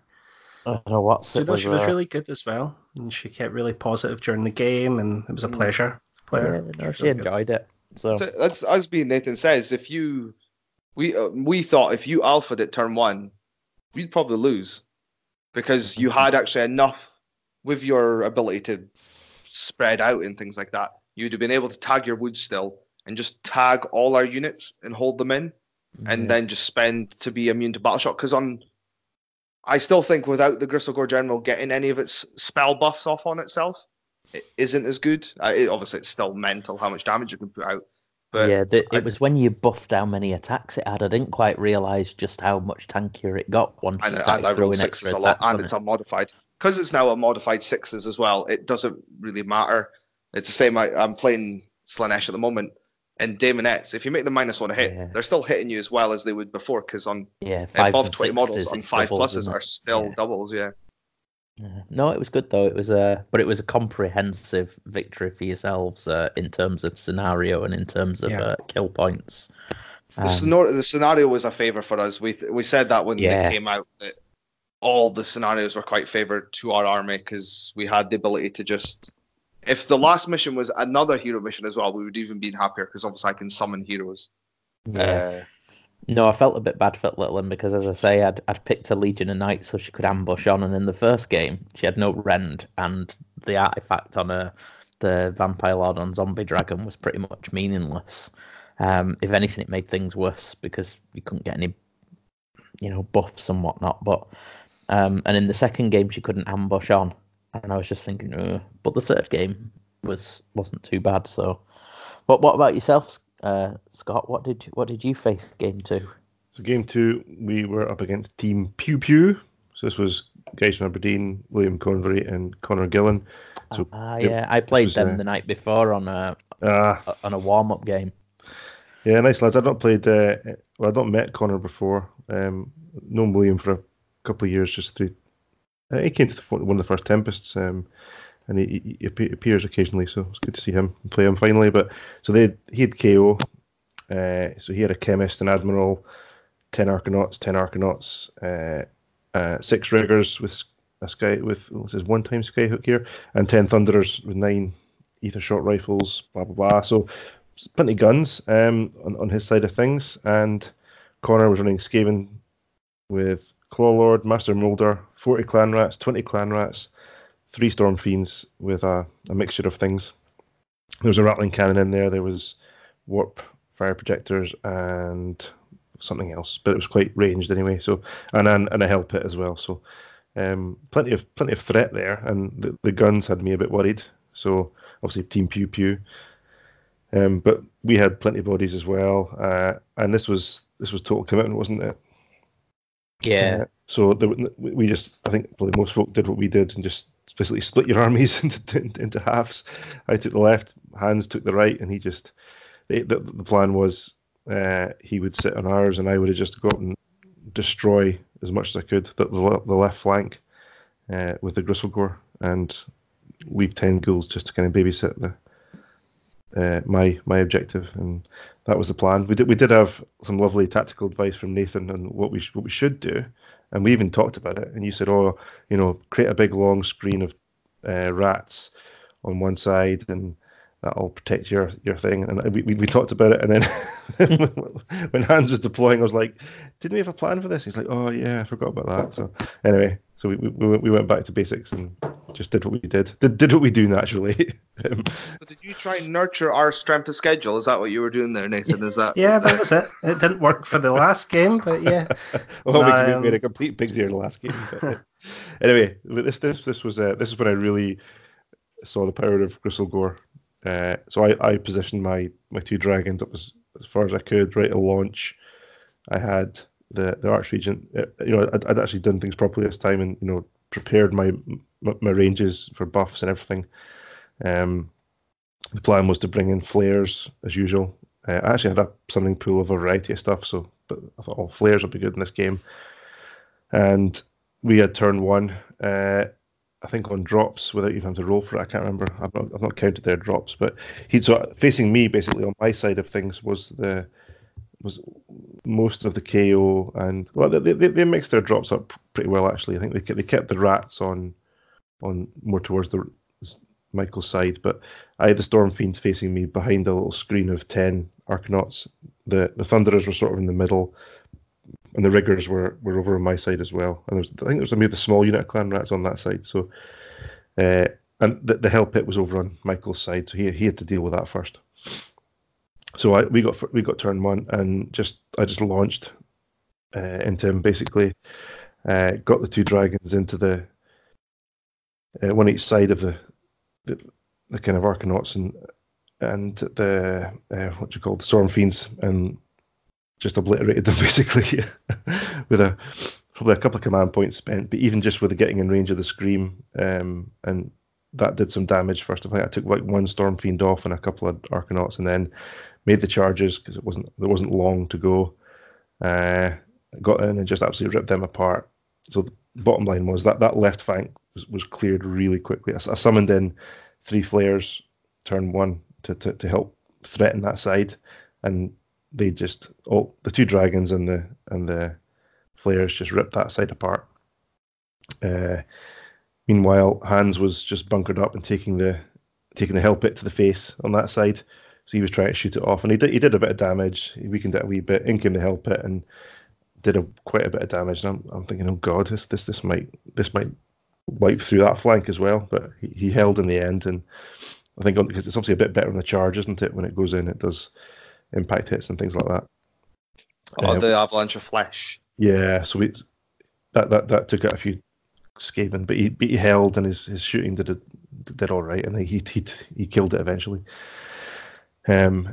Meanwhile, the KO, once it got to their turn, the KO. So I didn't kill the left flank in one turn. The KO did have a good go at me, and they took off the Bear Terrorgeist first. It didn't take long. I think it was I don't think it was 1 round of shooting, but it wasn't far off it. It certainly weakened it down to almost maybe a couple of wounds. And they got the general as well in the end. But by this point, I'd cleared off that flank and we'd scored that objective. So it was kind of mission done in that sense. Didn't mind losing them. But by that point, they'd shown their power, and you're sort of frantically saying, "Oh my god, I didn't realize that they could do that," sort of thing. This is the first time I've seen sorry. it. I'm so sorry. Yeah. I know you feel like a knob apologizing sometimes. You're like, "I've not seen this before. Oh my god." So it was brutal. But then the swing point there was that they're still kind of in it a little bit. The Hell Pit came back to life, and he launched it down to threaten my objective where my little 10 ghouls were, so that he got in there pretty quickly. Obviously chewed up 10 ghouls. That didn't take long.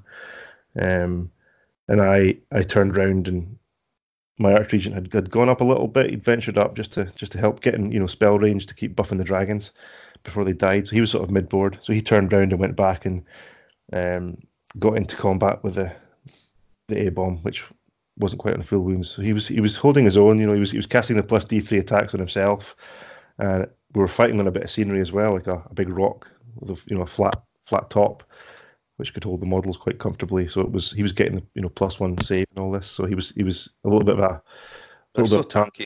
Yeah, a little bit of a tar pit himself. Obviously healing 3 wounds every turn. So he kept it going and was nicking wounds off it. Meanwhile, my 3 flares had turned round and came zipping down the wing as well. And they finished it off. So a little bit of concern there, but eventually totally cleaned off my side of things. Meanwhile, Hans had kept his side of things just nicely. And using your tip from the last game, before he died, I'd got in the second group of 3 flares just to threaten on that side. They did a great bit of work just chewing through the big unit of Clan Rats. They just absolutely destroyed them as well. Obviously, screaming, there's a lot of damage to kind of Clan Rats. And once you start getting them down, it just like an exponential speed up in the rate they die, So it was a good game for us. We kind of basically wiped the floor with them in terms of killing everything pretty much. And we got the major, which wasn't really in doubt after the start, but there was a little bit of a kind of squeaky bum moment in the middle of the game. But good game, and we got our win. Cool. Good stuff. So Going into the last game, this was Places of Arcane Power. Am I right? Have I said it right? You It have was, wasn't it? Oh, Yes. look at me. Places of Arcane Power. Yeah, and this was the one. I mean, it's just worth noting as well that the realmscape in the last one was if you can't fly, you can't run. It was that life one, wasn't it? And you managed to turn off flying for our army, which made things pretty tricky the way we'd boxed ourselves in to actually get out. So I think that was quite good having that ability to turn off flying. So well done. But what was the realmscape feature in the last one? It Nothing. was it fire, and it was nothing, was it? Clear Yeah. skies. Yeah. So this one, we were against Team Wait What, which was Matt Rennie and Steve Ramage. So Matt had his Gloomspike Gits. He had a Loom Boss on Manglers, a couple of Fungoid Cave Shamans, 2 bunches of Squigs, I think, and another Mangler. And then he had an endless spell, and it was that bloody mushroom. And it was absolutely mental, that thing.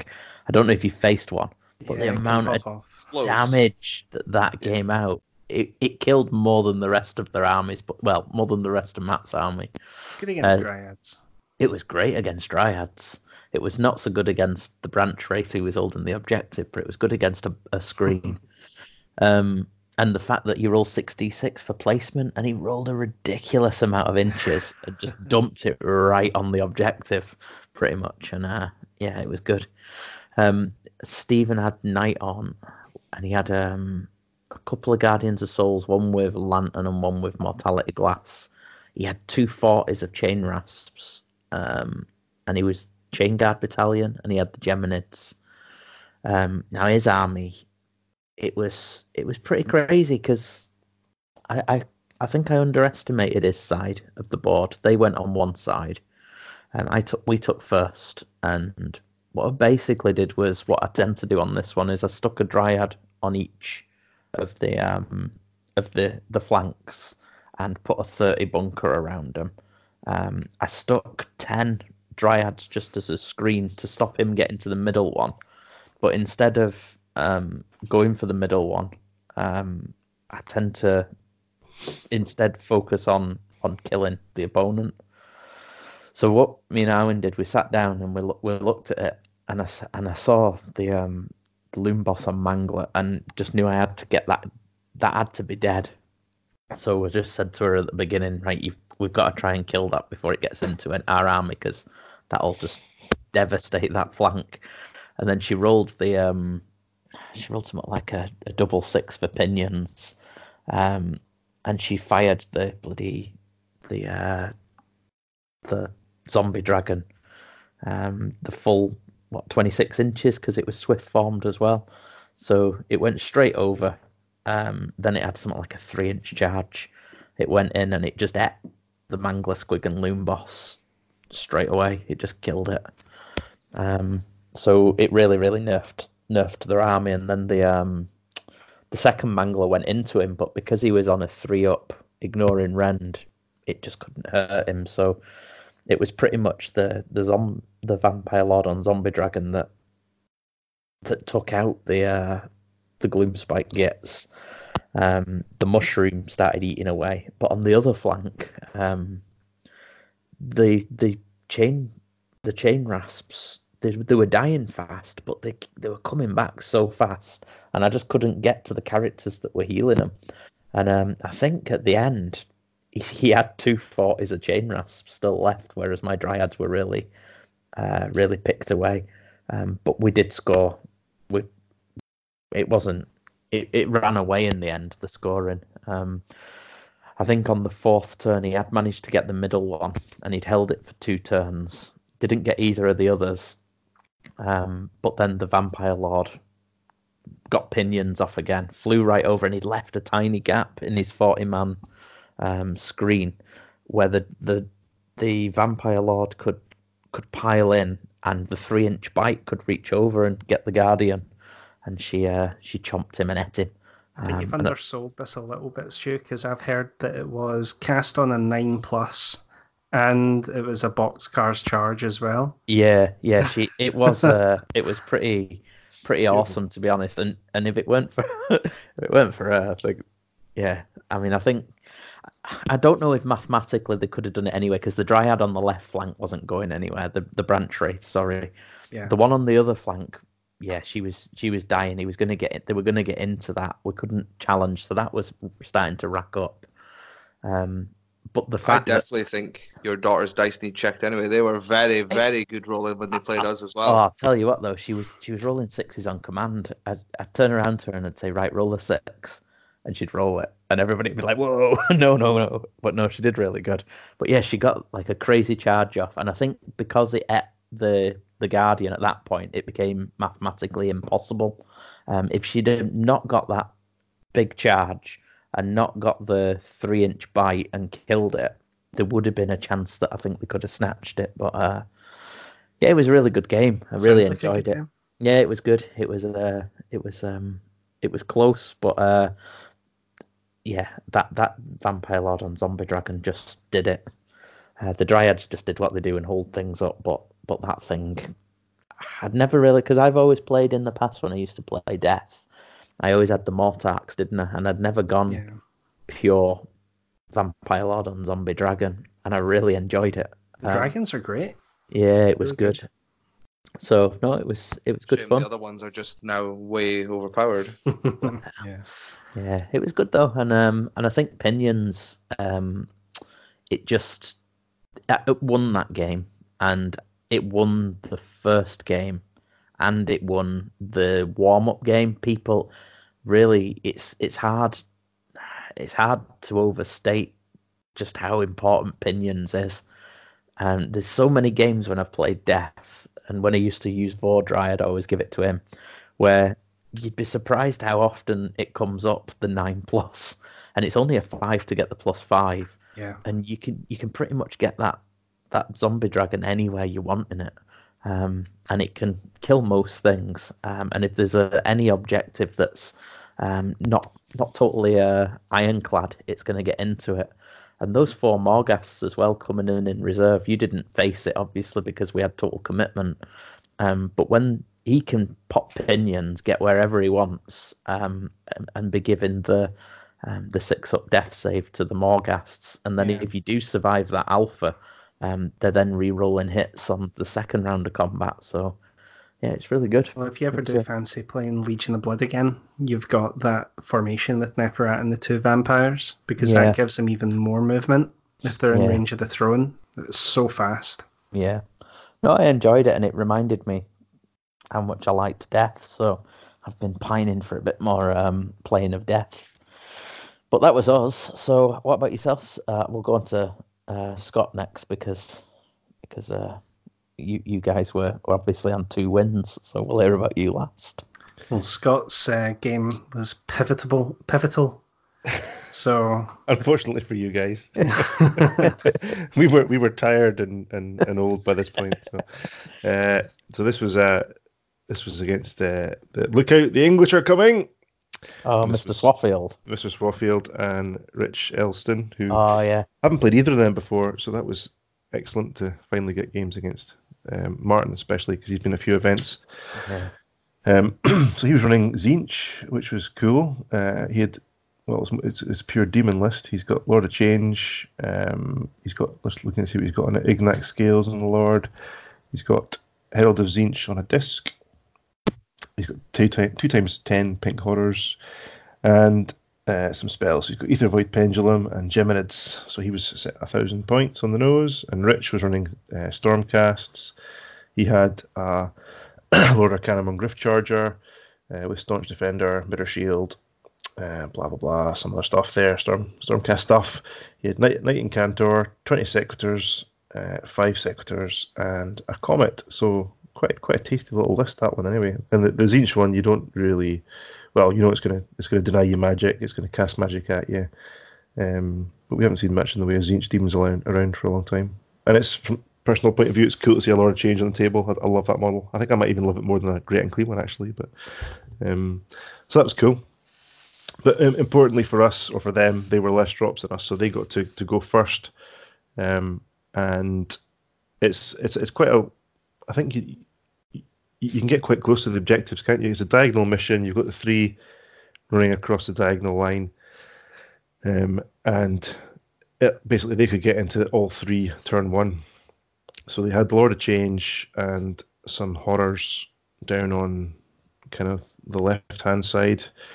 In the middle, the Stormcasts just swamped it, and they dropped obviously 20 Secateurs in there, and he had both the Incantor and the Arcanum in there, so he had double hero. And up on the other side, they just put the little Herald on there, but importantly, they were scoring them all turn 1, and the other 10 horrors were up there. And they got Geminids off, they got Pendulum was off as well, but Pendulum didn't really do anything in this game. It seemed to just move a little bit, but Geminids was pretty important, so they got it down towards towards my dragons. So I was sort of threatening the middle and my right objectives, which obviously they were wanting to keep the Lord of Change. They kept it till the last drop, so he was wanting to keep him away from my dragons, which they successfully managed to do, really, with deployment, putting him so far down on that side. I wanted to stay quite middle so I could, try and tackle them, to threaten two of the three objectives. And yeah, we just didn't get going in this. We just made a mess of a few things. But Geminids came down and debuffed my dragons a little bit. So -1 attack is pretty good on if you get it off against the general and the Terrorgeist. He got his comet come thumping down it towards Michael's Skaven blobs. He was kind of pretty tightly packed together. I don't think our deployment was particularly great in this one. The cannon was kind of trapped in. He fired in his 5 Secateurs. They got into combat and just kind of pinned things a little bit. Just slowed us down. And Secateurs are a pain in the backside to remove, even just 5 of them, especially when they're fighting. Clan Rats and a Warp Lightning cannon. There's not much teeth in there, so that kind of frustrated us. We just didn't get going. I've said a few times, we just didn't get going. We didn't score a single point in this. We could not get an objective over the game. We didn't. I don't think we got our full 5 turns in. I think we maybe got to turn 4, but just made a few mistakes. Just didn't get charges off. Couldn't get. With the Terrorgeist being debuffed, even with me firing command points in, it was just not enough to. I killed all the Stormcasts. So the big blow in the middle. The dragons got there, they chewed through them, but the heroes were still there. They were still scoring, and it even came down to the general eating the Incantor, or trying to destroy the Incantor, and he would have claimed that middle objective because he was the scoring hero at that point. But I just didn't. Being debuffed with my -1 attack, it wasn't enough to outright kill the Incantor. And he popped his little magic, whatchamacallit, the little item that they can basically explode. Yeah, and the vials. So it killed him and did a few wounds to me. So it just meant that I hadn't claimed that objective. So even though I was on it and he wasn't there anymore. It just frustrated us for another turn. So we couldn't do anything about Lord Change down the bottom. Just made a few mistakes. Like I realized after doing it, I could have done something clever in the top right with my flares and my Archregent. I could have timed Feeding Frenzies better to have actually got my guy in combat to threaten earlier and kill him. And therefore immediately score the objective, but didn't realize that till after the fact. So it's just little things like that. I shouldn't have put the last 3 flares down towards Lord of Change, because that was just a complete waste of time. There was no point in them being down there. I should have kept that command point to use in the other 2. It would at least give us a chance of doing stuff. So we just made a complete arse of it, basically. so sorry, Liam and Nathan. The strength of schedule was not there for you this game. We got majored in that one. We did a fair bit of damage. Obviously, with Gristle Gore does that, but they'd sat on all 3 objectives for the whole game and just destroyed us. So good game, good fun. They were good lads, but that was it for us. Yeah, well, so I suppose going into that last game, there were 4 teams on 2 majors, the Orkney meta was strong on the top 3 tables. So It was. the top row was me and Arwen against Team Wait What, as we've just said. There was Liam and Nathan against Team America is really good on table 2, and on table 1, much to my horror and dismay, my county mates and compatriots, part of the Orkney Raiders, but always challenging for the tiara, was Wrath and Rapture, which was Spadge and Eric, up against Fish Sticks. So the 4 teams that were unbeaten at this point was those top 2 tables, and I was looking nervously over there, obviously proud that we were doing so well, but also teeth. somewhat nervous that that I was going to be I don't know, taunted and lauded over for the next 2 months until the next event. So there you go. So you went into it against Team America is really good, didn't you, chaps? So what was that all about? That was probably the hardest list there. JP and John, in my opinion, anyway, it was the one that we were worried about the most. It had so much control.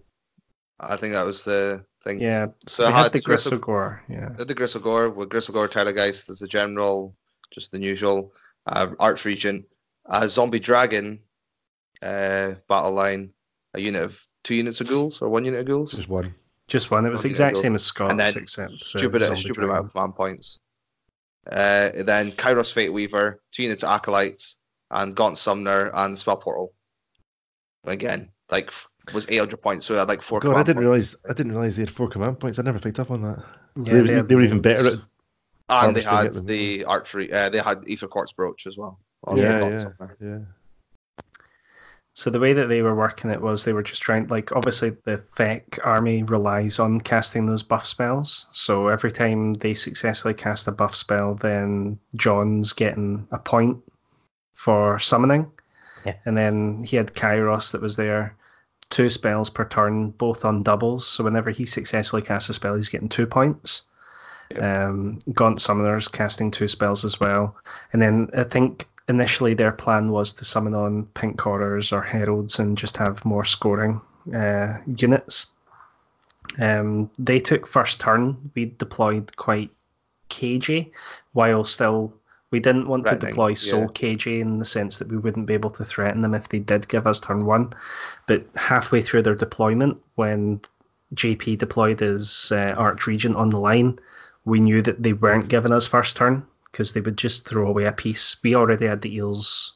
They deployed him way too early. Yeah. That should have been like one of the last drops, I felt. It was like 3rd drop. Yeah, it was quite early. The Acolytes, then the ghouls, then him. So yeah, 4th drop. We'd at that time just been soul scrying the ground. My random heroes, just not giving anything away, was kind of our... Yeah. And it all kind of went really wrong for them, turn 1. So JP moved his Gristlegore General onto 1 objective.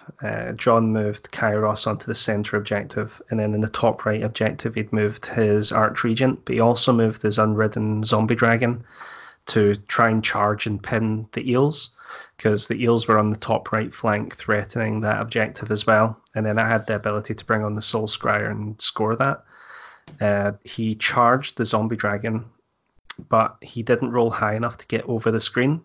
So they actually used Kairos' ability at the very beginning of the game, which was a massive relief for us. That was gone so at that point. Other key thing they'd done was they did the portal from Kairos and half the movement on your Terrorgeist with that spell Parch from the Realm of Fire, which was quite good. But when he charged into the unit of 9 eels, the unit of 9 eels zapped the Zombie Dragon for 9 wounds, or 11. In fact, it might be 11 wounds. 11. Yeah, we took 11 wounds off him. He was too far away for the death save as well, so he only had 3 wounds left. You couldn't pile in twice either. Yeah, he didn't even kill an eel, did he? No, he killed an eel. Killed One one. eel, yeah.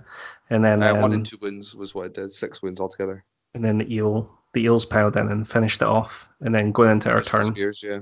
we thought we'd won it, didn't we? Because we're like, well, the eels are going to take off the Archregent. I can bring the Scryer on to charge in and pile in to get that objective.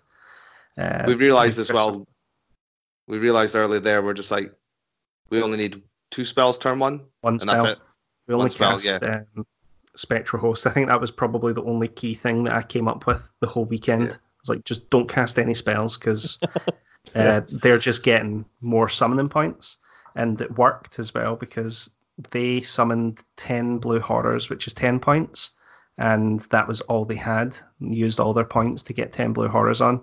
Where they could have, if they had 2 more points, they could have brought on a herald to score an objective. Yeah. So, or if we'd been casting freely, we'd have probably given them enough points to bring on. They'd have probably been on 10 18, points. yeah, easily 18. Because we had 6 spells. Yeah.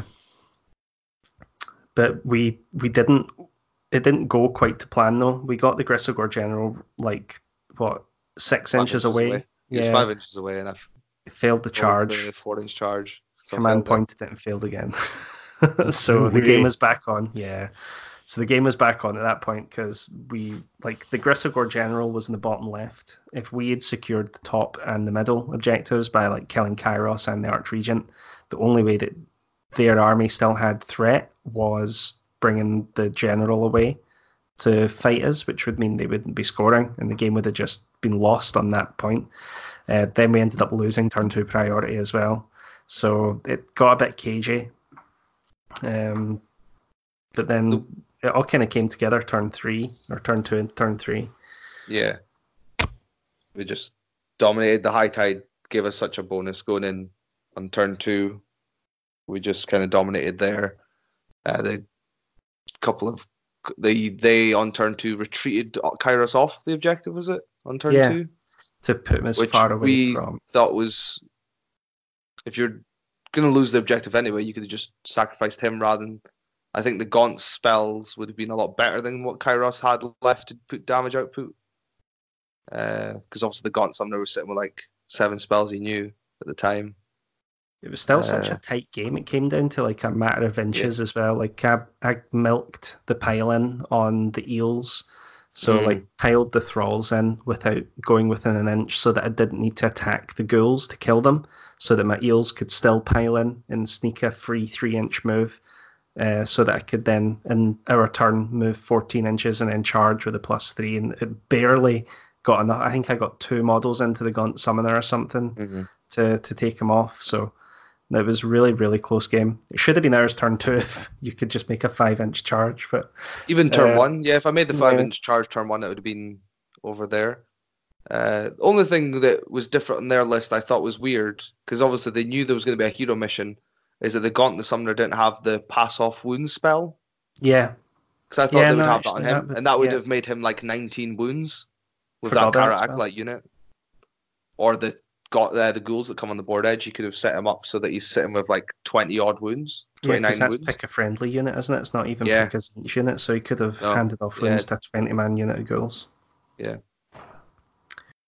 Good stuff. So it'd have been good to have Eric and Spadge to actually talk through how their match went with the Team Fish Sticks, but Craig and Phil. Craig and Phil.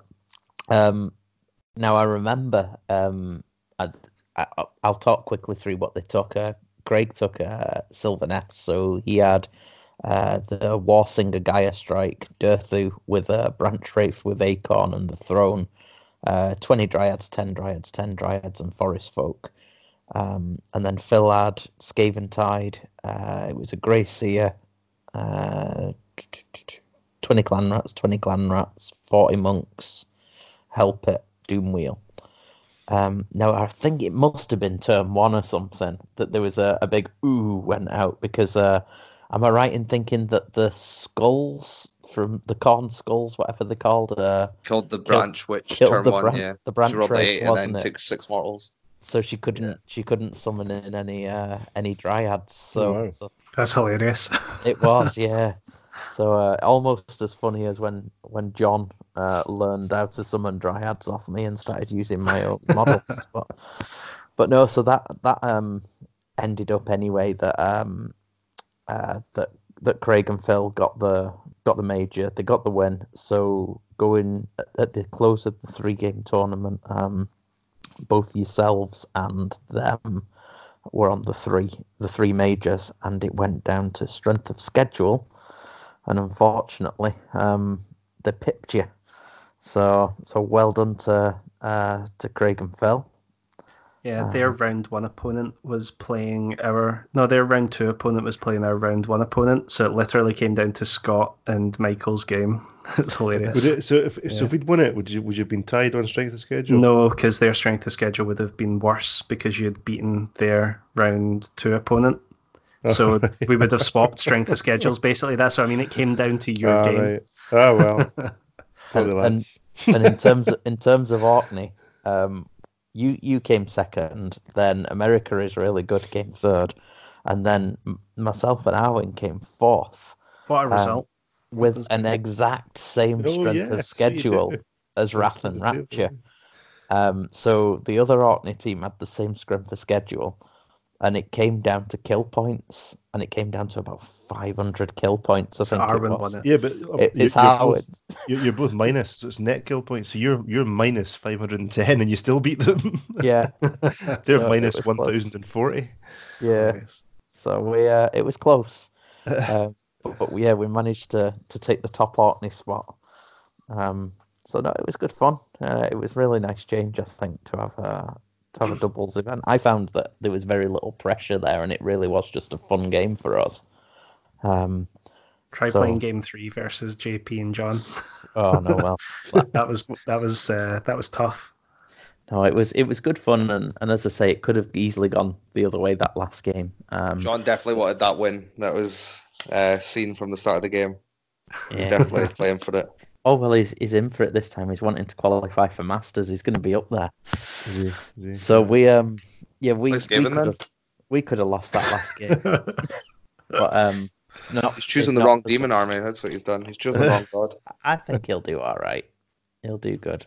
So here you go. Is the account from the first timer. She's wrote me I set her the task of writing a 200-word review. So here you go. I'm not going to edit it. I'm just going to read it out. So here you go. It might get it wrong, but I really enjoyed my first tournament. But the game is more complicated than I thought. It was fun to play games with Dad and against other teams. I really liked my first game, which we won. The second game was a lot harder, and we didn't win, but I still enjoyed it. The third game was hard, but we still won. Tried bribing us with donuts as well. All the people we played against were really nice, and I think they enjoyed playing us too. Everyone's armies looked really good and played really well. I didn't know the movement had to be so precise, and I used to always nudge things out of place. But I found out you will properly move yourself out of range of the other team, and so and sometimes you have to roll loads of dice. The models in my half of the army was just meant to go and smash stuff. I think I smashed a lot of models, mainly with my zombie dragon. I was only expecting to get one minor win, but we got 2 major ones. I was happy. I got 4th in my first tournament, and I will definitely go again as Dad's partner. I found it really fun, and now I know how to play. It is a lot more interesting. So there you go. That's a good review. Yeah. So well done. And a good admission of cheating with nudging models. Yeah, there you go. What's Stu? What's this? That's how the Orkney lot play. That's it. What's this Orkney meta all about? Well, if you nudge less, if it's less than an inch, it doesn't count. Nudge gate. That's I remember it. So no, that was a good event. A good event. No, I think she means because we play open war at home, and so you obviously you can let them away with that when you're playing skirmish and stuff. But I I had to be not overly stern, but correct her if she bumps things or whatnot. So no, it's good that it sinks in though. So Good, she's Yeah, but that's really good. How old is she? What, 11? Did you say? 10. 10. So that's Yeah. nice. I mean, that's brilliant. Yeah, so there you go. Happy days. So, well done to John, and thanks for doing that. And hopefully we'll have another one next year. So, Yeah. so how does that affect the standings, Scott? Have you got an update for the standings? I do. I've just opened up the spreadsheet there. So there you go. Nice. Preparation. Yeah. So we've actually had. Let me get back to this. There's been a couple of events because I don't did we this have? time. Yeah. Well, thankfully we didn't podcast that. So yeah, there's actually been 2 events since the last podcast. There's been the Vengeance one-day event. It's now in Falkirk. It was the old Sterling Wargamers. So I forget what they're called now. Forth Valley Wargamers or something. Anyway, the old Sterling Wargamers, and this was 1 day, 2,000 point, 3 game, back in March, about a month ago maybe. So Lee won this with his filthy Daughters of Cain. Ross Joyce came second with his Legion of Blood. So they're the sort of 2 regular players. There was a whole lot of the local guys in that club that you don't hear much of the other events. So they're obviously new in the rankings with 1 event, so it hasn't really impacted a lot of them. But a couple of guys like Ian Hunter, he was running Gristle Gore, he came 4th, top Flesh Eaters player there, and Matt Rennie, who we've heard about, he was running his Deepkin. He didn't do so well, but his extra points on the board, it's still your best 3 events of the year, so they add up. And Twin Realms, obviously. So for Vengeance, the top player got 72 points. For Twin Realms, we were sort of umming and ahhing about this, about what should be the correct pointage for a doubles event. Should it be both players get what? If you just imagine it was a 2,000 point singles player event, should they both get that? Probably not, because you're not running 2,000 points each. You're running 1,000 points. So do you get half of what you should get? Well, maybe that makes it not so interesting for others. So we sort of settled on a compromise. So you basically get 75% of what it would be for a 2,000 point 1 day 3 game event. So the winners, Craig and Phil, got 54 points for that. So and Liam and Nathan coming second got 51 and a half points, blah, blah, blah. Stu and Erwin, you got 46.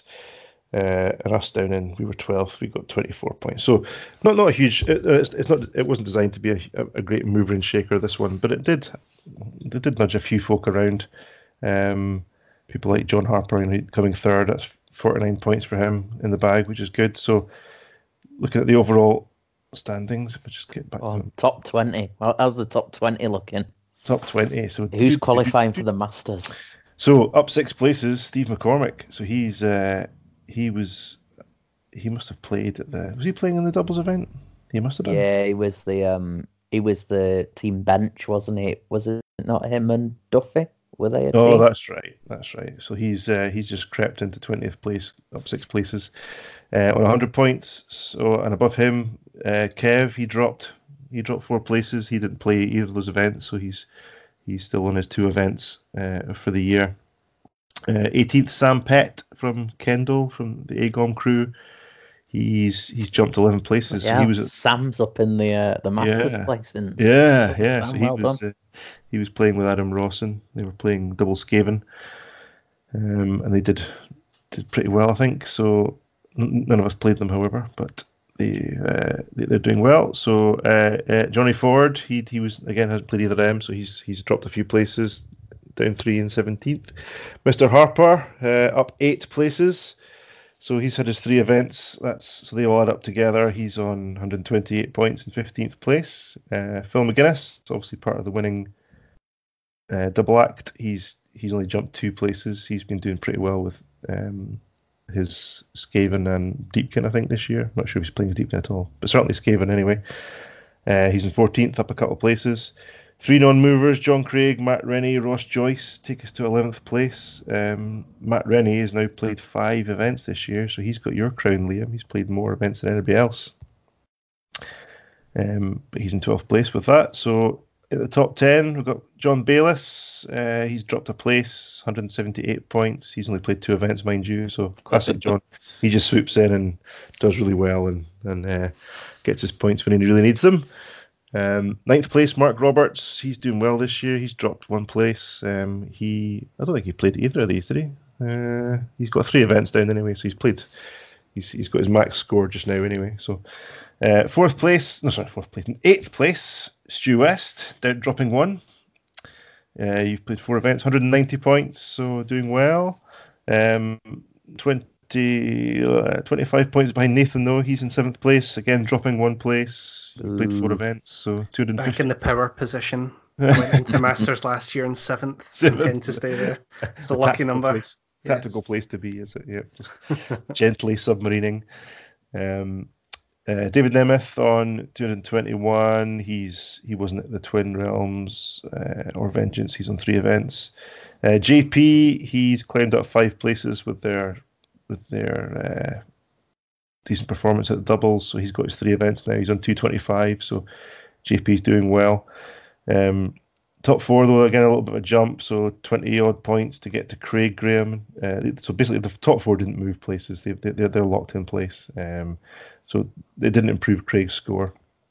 He's on 246 from playing his Filthy Nagash this year so far. Mike Callahan, captain of Scotland, he's on 254. Lee 259, and Liam still in front on 262 after 4 events. So I had briefly Lee was number 1 until I'd realised I'd made an arse of the scoring for Vengeance. The spreadsheet, I typed it in incorrectly and it had given it points for a 2-dayer. So by winning it, Lee had nudged ahead of Liam, but then sort of quickly realised my mistake. So Liam had to get his number 1 spot back, rightly so. So still holding on to it. Did you skip over my my companions from Orkney there? Is there nobody else in the top 20? No, they're down in where are we? Eric's 25. He's on 86 points from his 3 events. He did jump 23 places, mind you, so that's been a right good boost for him. So he's not 16th. He's not. Oh, sorry. Oh, Spadge. I missed Spadge. Yeah, sorry. I jumped from Johnny Ford to John Harper. So sorry, Spadge, 16th place. He jumped there you places. Go. Yeah, I missed that one. Sorry. So just out of interest, in terms of the other players from Orkney, what position are they in? So as we go down, who are we missing? We've got there's Shane and Arwen. We've got young Arwen who's debuting in, where are we? I've lost her now. She's down in, here we go. Yeah, she's down in 54th place. 1 event, 46 points. So 54 is good. She's not far behind me, to be honest. I'm in 32nd place after 3 events. So there you go. Bring her to a few more and she'll get to Masters. But as we keep going down, I haven't seen Shane yet. Where is he? Oh, there he is, 82nd place. So he's on 24 points. So he's got a fair bit to do yet to catch Arwen. Yeah. So how many events? 3. Shane's on 3, and Arwen's like doubled his score. So Shane's 3 events. No pressure, Shane. No pressure, Shane. I'm sure you'll pull it back at Northern Invasion. You're getting beaten by a girl. No. It's all in jest. He's got some big plans, some big gutbustery plans for Northern Invasion. So I'm looking forward to that. Okay, well, thanks for that, Scott. So let's see what we're up to. What else? Oh, I've been to another event, haven't I? I've been to the Bad Dice Bash. It was like they have a 1-dayer every month or so. I could mention some on that if you're interested. Yeah, you see it on Twitter all the time. So I went down for Bad Dice events. Is that how much they're mentioned? Oh, it's only a 1-dayer, so I was the furthest travelled for it. It was good fun. I enjoyed it. It was at Boards and Swords, which is like a gaming store. It's where he ran the Masters this year. No. The UK ones, yeah, wasn't that? No, it's only a The small upstairs. place. Yeah, there's only room for 8 tables or something. He did, That's all yeah. you need. The Oh, UK is that what- Masters were the upstairs of that Swords and Right. Swords. Yeah, that's where it was then. Yeah. Oh, yeah. I suppose for the Masters you only need 16 players, don't you? So. Yeah. Yeah. No, it was a great little shop. Good parking outside. You know, they had good stock, and down there they have a wealth of little gaming venues and stores, and yeah, it was good. So there was scenery, there was mats on most of the tables. It was a great lunch actually. It was Papa Joe's pizza, which I'd never had before. Is that what it's called? Papa John. Papa John. Papa John. Papa John. It was good. It was fine pizza. The diabetes was fueled with cookies as well and whatnot. It's a bit pricier for events down there. You're paying pretty much the same for a 1-dayer as a 2-dayer up where we are. Most importantly, did you get? Oh, you said you got your lunch. You got your Papa John's there. Yeah, you got your Papa John's. There's no swag down there. They don't tend to give out swag and things. See, come and play in Scotland. It's much better.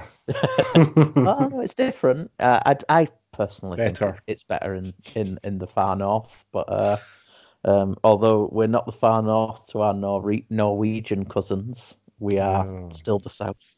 But yeah, no, it was good fun. There were 14 people played. It was it wasn't. I think that the max is 18 that they'll take, so there must be a couple of extra tables. But yeah, there were a few faces, a few people that I've chatted to in the past on Twitter that I never knew were there, and it's good to put faces to names. And it was really nice actually, because 4 of the people there came up and I didn't know who they were or anything, and they came over and they commented on the podcast, which was really nice. They said that they listened to it and they enjoy it, and yeah, it was nice to hear. So thanks for you guys and for listening and for the feedback. But yeah, it was good. Do you want me to tell you who I played? Yes. Anything like that? What did you take? Your normal Sylvaneth? Yeah, I had my Sylvaneth. So I was playing with Harvest Boon. After the last event I went to, the last solo, I'd decided that I couldn't get all the endless spells off. I'd mentioned this because I dropped it down to 2 casters, and I was struggling to get Cogs, Balewind, and Geminids out. So I dropped Cogs in favour of putting a Heralder in, because I was finding that I was always out dropping by a long way everybody. So I thought, well, I'll just chance it. I'll go to 2 drops, and I'll then have the Heralder at the back who can toot the woods. So after the Hammer of the North, when I was against Mike Callahan game 1 and his Stormcast, the woods were going crazy, and I just thought an extra D3 in the shooting phase will help. Unfortunately for me, my first game was against another 2-drop army. So I was against Ben Johnson's Khorne army, which was the 3 Bloodthirsters. Was it 4 Blood in the Blood Hunt. Yeah, it was 4. Yeah, it was 4 because he had Scarbrand as well, and then he had 1 to summon. And yeah, it was Karnak Flesh Hounds. Well, it came down to a roll, and he beat me. So it was a good lesson to maybe stick with 1 drop. So he beat me for the roll off. He gave me the first turn. I pretty much all I did was pop my woods and summon. What mission were you on? Right, so yeah, I was against Ben, and it was he had his Blades of Khorne, and yeah, it was the Tyrants and Blood Hunt. It was Star Strike, and I hate Star Strike with Sylvaneth because you don't know where you're going. So he gave me first turn. So I just popped the woods, summoned some Dryads, stayed put. It was interesting. I put the Heralder forward just as bait. I tended to use him as bait actually more than anything through the weekend. So I put him forward, and it was interesting, the whole I'm going to run. I'm going to spend command points to run. Then he had the Crimson Crown, so he got the 6-inch piling for free because you don't spend a command point if you use the Crimson Crown. Is that right? This seemed to be what was happening. Yeah, that's right. And then because he could pile in 6 inches, it was pretty good because he was just basically running things and getting within 6 inches. However, he was speeding them up, and then being able to pile in, and then because it was part of the council, other things get to pile in or whatever. So yeah, it was quite nice. It was educational. I got turn 2 and had to take it. I think based on where his bloodthirsters were, it was quite interesting. I'm looking at the scores. I got priority every single turn.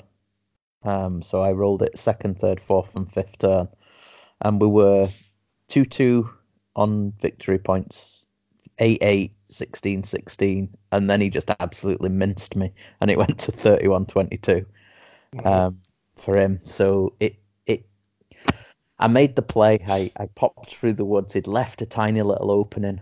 I went for it. I got his comet. And well, anyway, he summoned another bloodthirster with his blood tithe points, and then it charged in and just wiped out it wiped me out. So for turn 5, I didn't have the bodies left to take things back.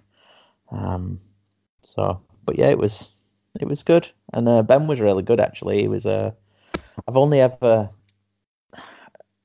seen him and Ben Curry. I've only ever seen him in the past at events years ago, like at Warhammer World, where they've either been playing or at events they've been running, like when we went to Six Nations. And to be honest, I thought they were a bit, don't want to sound knobbish myself, I thought they were a bit standoffish, but they weren't. They were really, really friendly, and it was good to be in quite a relaxed situation with them to have a chat, because he was running it. It was a small event, so Ben Curry could have a chat, and Ben Johnson was the same. I played him game 1, then we had lunch, so I sat with those two.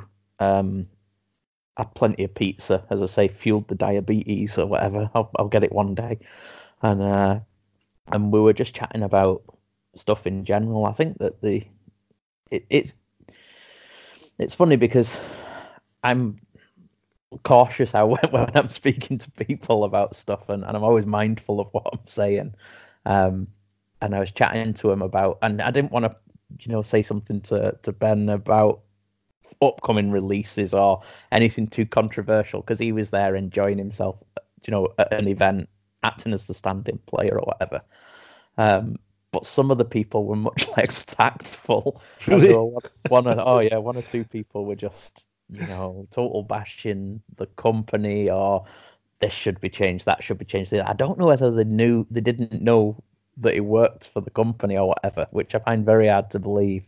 But he handled it really well, and I think that it was a credit. And he never, he kept composure, never said anything wrong, and everybody felt happy. Everyone was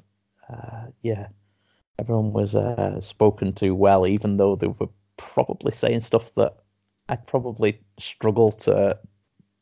I mean, I thought they were a bit out of line, so I just struggled, and I'm really all right. But yeah, and to be honest, I think it's in a good place. He's very passionate about the game, and I think that it's good that if you've got people who are that passionate about the game involved in it, and they get a lot. You can never please everybody, and there's always going to be people criticizing. And I think that with social media the way it is at the moment, it's intensified more than ever before. And I think that it was good. I felt a lot happier about the state of the game and things after that event, just from talking to him. And I have to hold my hands up and say, I was a bit wrong thinking it was clicky in the past, and it might have been back in 8th edition when I'd seen them at events and things, and they obviously had the serious faces on and were competing, and maybe felt a bit standoffish, but no, they were really nice and made to feel really welcome, despite getting absolutely battered. And I liked that, because as a spare player, sometimes people go easy, or pull punches and this, that, and the other, or take a stupid list. Yeah, I thought it was really good that he just went all in, and yeah, it was good. I think, I definitely wouldn't mind playing them again. So you worked your hardest to try and attract them up north, did you? Well, no, they mentioned it. He did say, and we were chatting over lunch and stuff, and he was tweeting pictures and things and tagging me, and he realised that we was involved in the podcast and stuff, and he did put Ben Curry on the spot there and said they've offered free tickets. Will you come up? Ben couldn't get the pass, so I think it's the door isn't closed. I'm sure if you can find planted. Yeah, we definitely welcome them, and I think keep trying. I think it'd be really good for our community to be able to hear, because we sometimes do feel a bit distant. I know it's not far to Nottingham and things, but they're really lucky, those guys down there who have that on the doorstep and who have contact with the designers and whatnot. And it'd be really good if, we don't get seminars and things up here. We don't get people talking about what goes into this, that, and the other. So yeah, please come at some point. Anyway, after lunch, I went up against a guy called Dave, and it was Places of Arcane Power again. So I'd just played that a couple of days earlier at Twin Realms, so I had my strategy in place, and he was playing. He got the triple crown. He got the treble, actually. He got best painted, best sports with all sports votes, and the wooden spoon. Dave. He had a mixed order army, and he had a king on Hippogriff as his general, and it was a Bretonnian dwarf and mixed order army. But yeah, it was pretty one-sided. I got first turn, got 3 points. Second turn he took, and I was up 7-1. Then I was up 13-3 in third turn. I got the fourth turn, and yeah, by that point he had very little left, and mathematically he couldn't win, so we called it there. But he was a really nice guy. I think he was French, and yeah, he was really keen, and his army looked absolutely phenomenal. It was really, really nice, and he's going to Heat 2. I think he'd been to Heat 1 and got a nom. But he was a good bloke. So that was interesting. But yeah, I think that my list does all right in Places of Arcane Power if you're playing an army that's not built for it, because breaking through those 30-man Dryad blocks that have got the branch race in, you've got no line of sight for things, and I've got them both planted in Wildwoods, and then Durthu and the sides are just going around killing characters. It works quite well.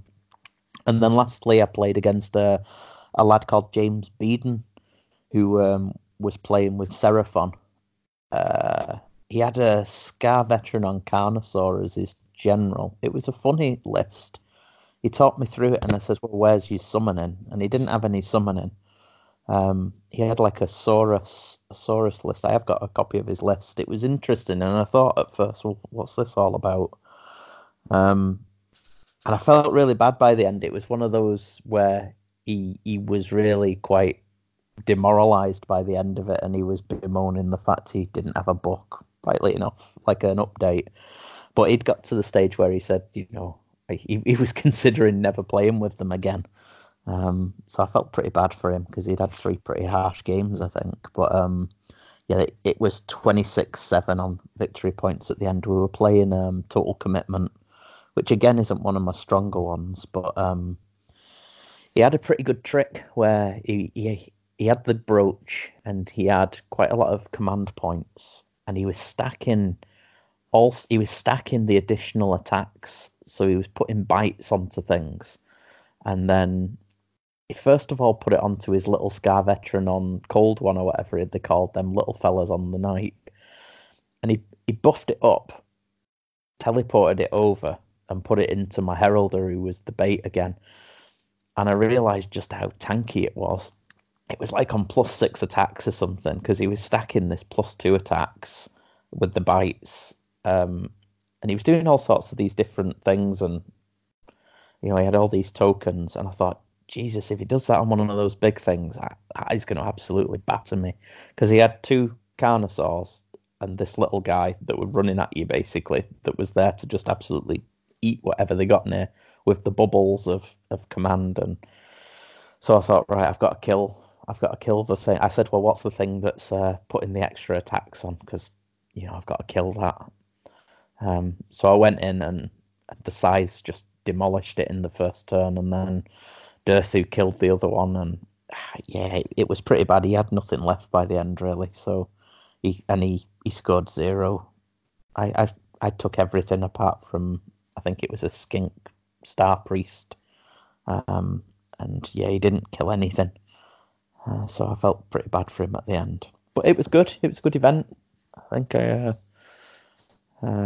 think I actually came 7th because it was done on kill points, but Arwen said I came joint 2nd because it was 2 wins, so I'll take that. So there was only one person on 3 majors, and that was a pretty standard Gristlegore build, and it was a solid list, and the guy knew how to wield it. So I know he was honing it ready for Bobo and Heat 2. So good luck to him. He listens to us along with a couple of the other chaps. Oh, does he? So, cool. So was that a full Realms event? No realms. No Realms. No realms. Interesting. All, no. no. Interesting. It was just scenarios. There was no realms, no realm spells, no realm skates. Secondaries? No secondaries. No secondaries. Interesting. No, it was pretty. It was more like a club sort of night, but as a club day. I think it's. I'll say that there was a guy from France, there was a guy from Northampton, there was me from Orkney, and then there was a bunch of guys who were pretty local. But it's. I think it is growing in popularity, but there is a core of people who are from the local club there. That's cool. Yeah, it's good though. I'd recommend people to go along. It's definitely a good way to get some practice in. There's a good mix of lists and abilities. There was all sorts there. A few Stormcast lists. There was the Gristlegore one that ran away with it, really. I think he got something like full 6,000 kill points and undefeated. There was the Khorne list. There was a couple of Seraphon. There was a couple of Sylvaneth. It was very order heavy, I think. There was a Gloomspite Gits. But it's definitely worth it. If you're in the region, I'd recommend it. I drove down from Stockport. It only took me an hour and 15 minutes to get there, an hour and 20 minutes or something. Which they were stunned at, because they said whenever they drive up to... I was speaking to Ben Curry, and he said last time he went up, it must have been to Facehammer or something. It took him 6 hours, he reckoned, but he had to go by Nottingham. So I don't know which way they went. They must have gone across to Nottingham, up the M1 and across the 62, which is, I wouldn't do that. But I just cut over land, and it took no time really. I left really early just in case, and I ended up sat in the car painting a Heralda for an hour while I waited for it to open. So it was a good day. Recommend it. So there you go. That's the Bad Dice Bash. Great. That sounds good.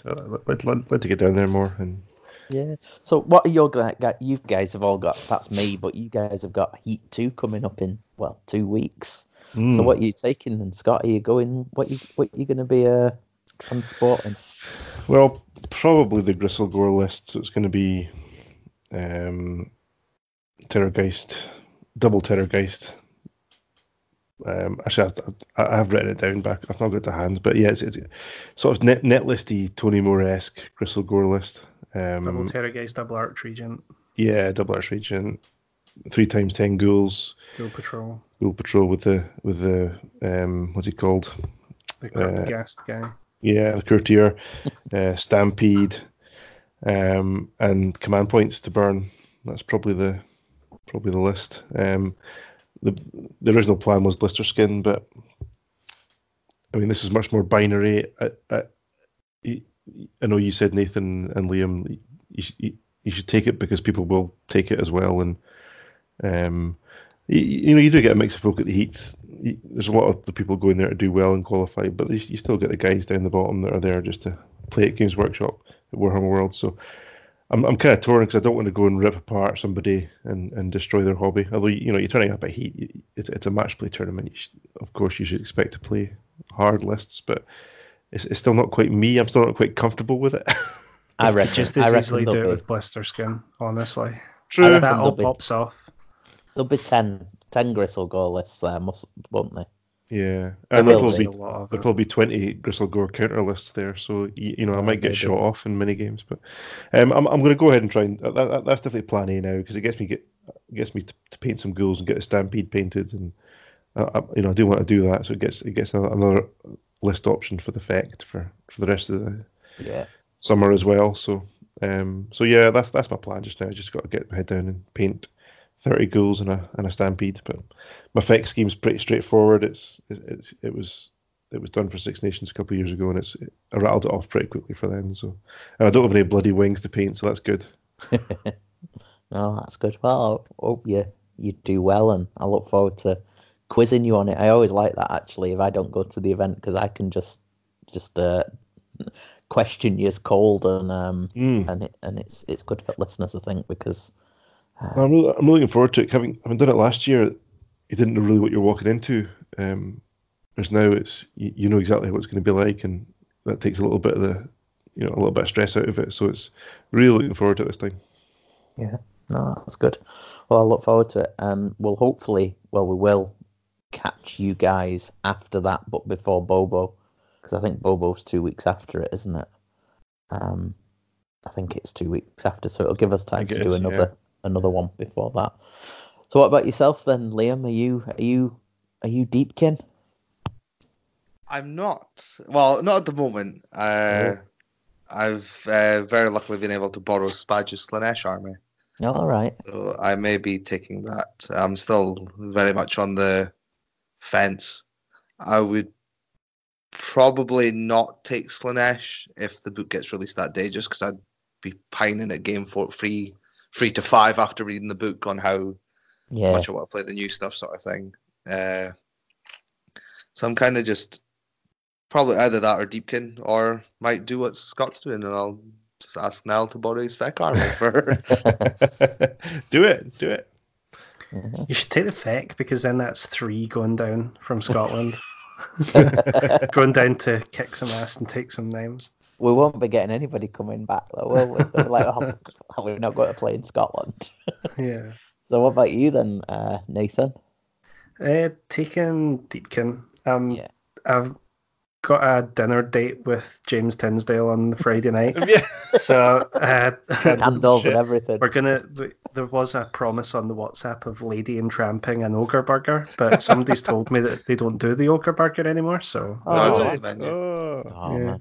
But no, I'm taking everything down, and I'm hoping that the Darling of the Deep's gonna pick my list for me. I'll play whatever he tells me to. I don't know. I'll He's gonna get play you like a fiddle. That's it. He's already made a promise to play me on game 1. Table 1, game 5 on the stream. So I don't know. We'll see if that happens. Yeah. No, I don't know what I'm playing exactly yet, but I'm gonna take the Deepkin. Cool. Well, that should be good. So, what are your hopes between you all? What would you be happy with coming away with, Scott, in terms of results? I always say 3 wins, and I very rarely manage it. But with Gristle Gore, you might. Yeah. 25 turns. No, I don't want 25 turns. Well, yeah, okay. Not with Gristlegore, you don't. No. So what about you two? What about you, Liam?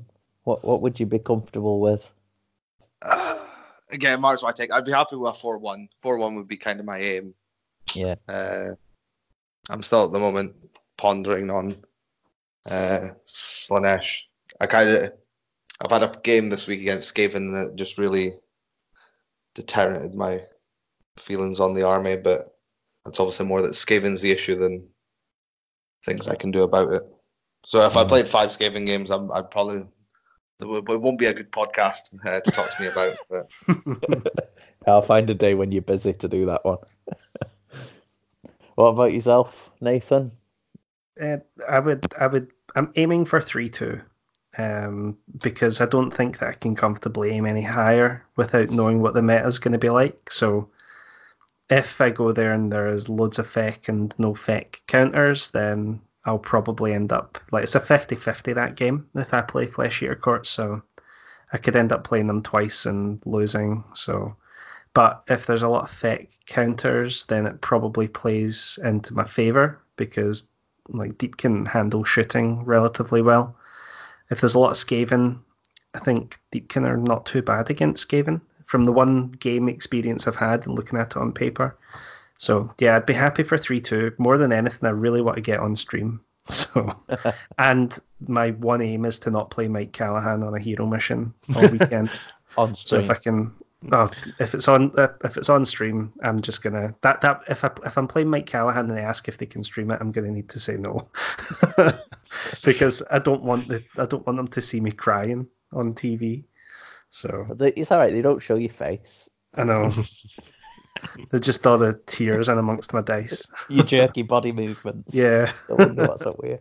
So that'll be good. So we've got that. That's another one south. We've got Bobo coming up, which is south. But have we got anything? What's the schedule of events for north of the border? We're up North here. of the border, north of the wall. So we've got a new event next month, Wrath of the God King, which John Harper's going to be running. It's a 1-day, 3-game usual. That's 2,000 the same points. day as Bobo, Same that day as one, Bobo. isn't it? Yeah. Same day as Bobo, yeah. So I'm just updating TG actually as we speak. 'cause I've There's not an done it Aberdeen for Stone event ages. the same weekend as Heat 2 on there the is, Saturday. yeah. Oh, Yeah. okay. I'll need to add that then as well. Is anybody? I have a after that. Because a few guys will be like John Bayliss probably go to that, won't he? So anyway, I'll need to add that to the calendar. I forgot about that one. So that's May, and in June. Well, we're not far from Six Nations now, so you guys are all involved in that. Yeah. But otherwise, up here, there's Cry Havoc again. John will be involved heavily in that, and that's the 15th of June, so a month later, middle of June. Again, 1 day, 3 games. So Wrath of the God Kings at Common Ground. Cry Havoc's the usual dwarf club centre in Dunfermline, Del Farquharson Centre. And I think that's going to be a bit busier this year. I've been talking to John, and they've got a lot of new players that have been dipping their toe into Age of Sigmar. So good. That'll maybe be a good. good 'cause event. it's- Yeah, definitely. Yeah, the dwarf ones have been a bit low key the last few years, so it'd be good to see them boosted. And beyond that, the next one on the calendar is Northern Invasion in mid July, so 13th, Yeah. 14th at Common Yeah, Ground. we're full, so we've got 50 sold. I suppose we can open a reserve list if anybody is interested. Send us a message. There are a few people there on the list that I've been very, very kind to that haven't actually paid me the pennies yet. So if that's you, be mindful and get it sent in before the reserve list starts getting populated, or else people will start snatching your places. I'll maybe fire a quick message out. There's not many. There's a very select few that agreed it. But yeah, we've got that. We can't get any more in. I mean, 50 is the absolute upper limit. Prizes are home for that now, most of them. I've got quite a lot of stuff made, which isn't going to get back. It should be here by the beginning of June. A lot of the stuff we're getting made, we're getting stuff made all over. Our friends at Playmats are knocking it out the park. They're making some pretty special stuff for us, so that's wow. good. Excellent. So there'll be plenty of stuff from them. The dice are coming from the States. Chessex are making them, so they should be home soon. The hammer is home. The best in each alliance prizes are home.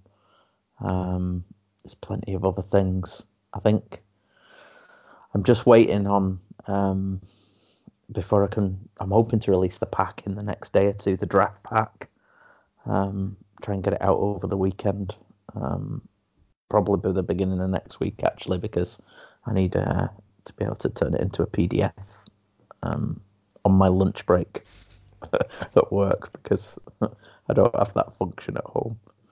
But yeah, it should be out very soon. But I'm just waiting on news on the last couple of supporters, whether or not to include them in the pack. So that's why it's a bit late. But I always said it was going to be the end of April. Some good news that we've got people coming over from Ireland now to play. So that's nice. Excellent. The Irish contingent are going to come and smash us up. We've got people from the south, people from the north and the Isles. We have promises or threats of the Norwegians coming over next year, so that should be good fun. Yeah, so we'll work on them. Yes, we will. But no, that's good. So that's Northern Invasion in July. What have we got after that? We've got Warpath in August, is it? We have... Yeah, it's August. August 10th. August 10th, there we go. Yep, 1 day again at Common Ground, and then in September we've got a 2-day Onslaught. Onslaught's a new event. Warpath is kind of returning, but Onslaught's Mark Roberts running that. That's 2 day in September. I think he started taking sign-ups already as well. Yeah. Yep, he has. I've got the link. I've got the link on the events page. So I'm just updating the events page just now, and on TGA, if you search for the Scottish AOS calendar 2019, it should be near the top now because I've just edited it. So live on pod. So there you go. There's links to the sign-up pages in there. And then after that, the Howling is Howling's in October. For That's October. Mike's. Yeah, he's been taking kind of votes on whether it should be a 2-dayer or a 1-dayer, and I think he's landed back on just keeping it as a 1-dayer. Oh. So that's end of October, 26th of October, Common Ground again. So, but that may change again. Who knows? Yeah. No, I said I'd come whether it was 2 or 1, but yeah, I always prefer 2, just because I'm away from home for a couple of days anyway. So I'd rather make it 2, but. It's good to have a good mixture, and for those people who can't get the pass for the full weekend, it's good that they can have 3 events a year that they can go to as well, so that they can get the scores in if that's what they want to do. Exactly. So might as well keep going. So Winter War in November, that's the dwarf event, and that's usually a charity event. I'm not sure what they're planning for this year. I know there was talk of a few tweaks and changes, but that's. Anyway, it's bookmarked for November, so we'll see what pans out there from John and co. Is that another one in Dunfermline? Because I've never made it to one of their have you not been there? Right. No, it's a tricky one for me to get to. It's not that easy. Well, you can always get down to my neck of the woods. I'll take you over, but so that's November, and then the last one in the calendar just now is the Masters. So that's been booked for the 7th and 8th of December. Although I've seen a date for a certain event in January. Yeah, so it dawned on me last night that I hadn't booked anything with Steve, so I missed him to check. Cause I thought I know I'd booked the Masters, but I suspected I hadn't rebooked Tempest for January. So I got that booked. So that's going to be let me get my calendar up so I don't get the date wrong. It's going to be the 18th and 19th of January 2020. So it's the same sort of weekend timing as usual. It's like the third weekend in January. So you got plenty of time after New Year to get all your Christmas stuff bought and painted. And I'll try and make that one.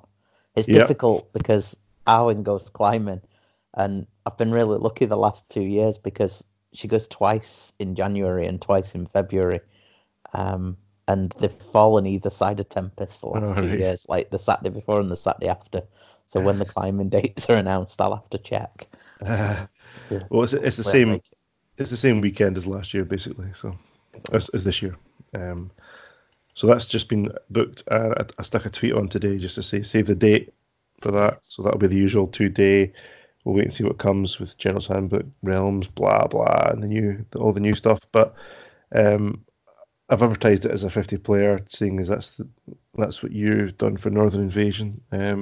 So if Steve's happy with 50, then I'll make it 50, and we'll see if we can sell it out as well. That'd be great. Yeah, exciting times. And we'll work on the Norwegians when we make it up there. Yes. No, that's exciting. Excellent. So, well, I think that's us covered what we're covering. It's been a bit of an epic chat since we've been away for a couple of weeks, but we'll be back sooner this time, I think. Yep. Post Heat 2. Yeah. Maybe. Well, we can maybe capture Bobo's. You're still going to Bobo, aren't you, Stu? I am, yeah. So there's quite a few of us going down for that. So yeah. So maybe we do. I don't know. See what happens. Post Heat 2 pre-Bobo, maybe.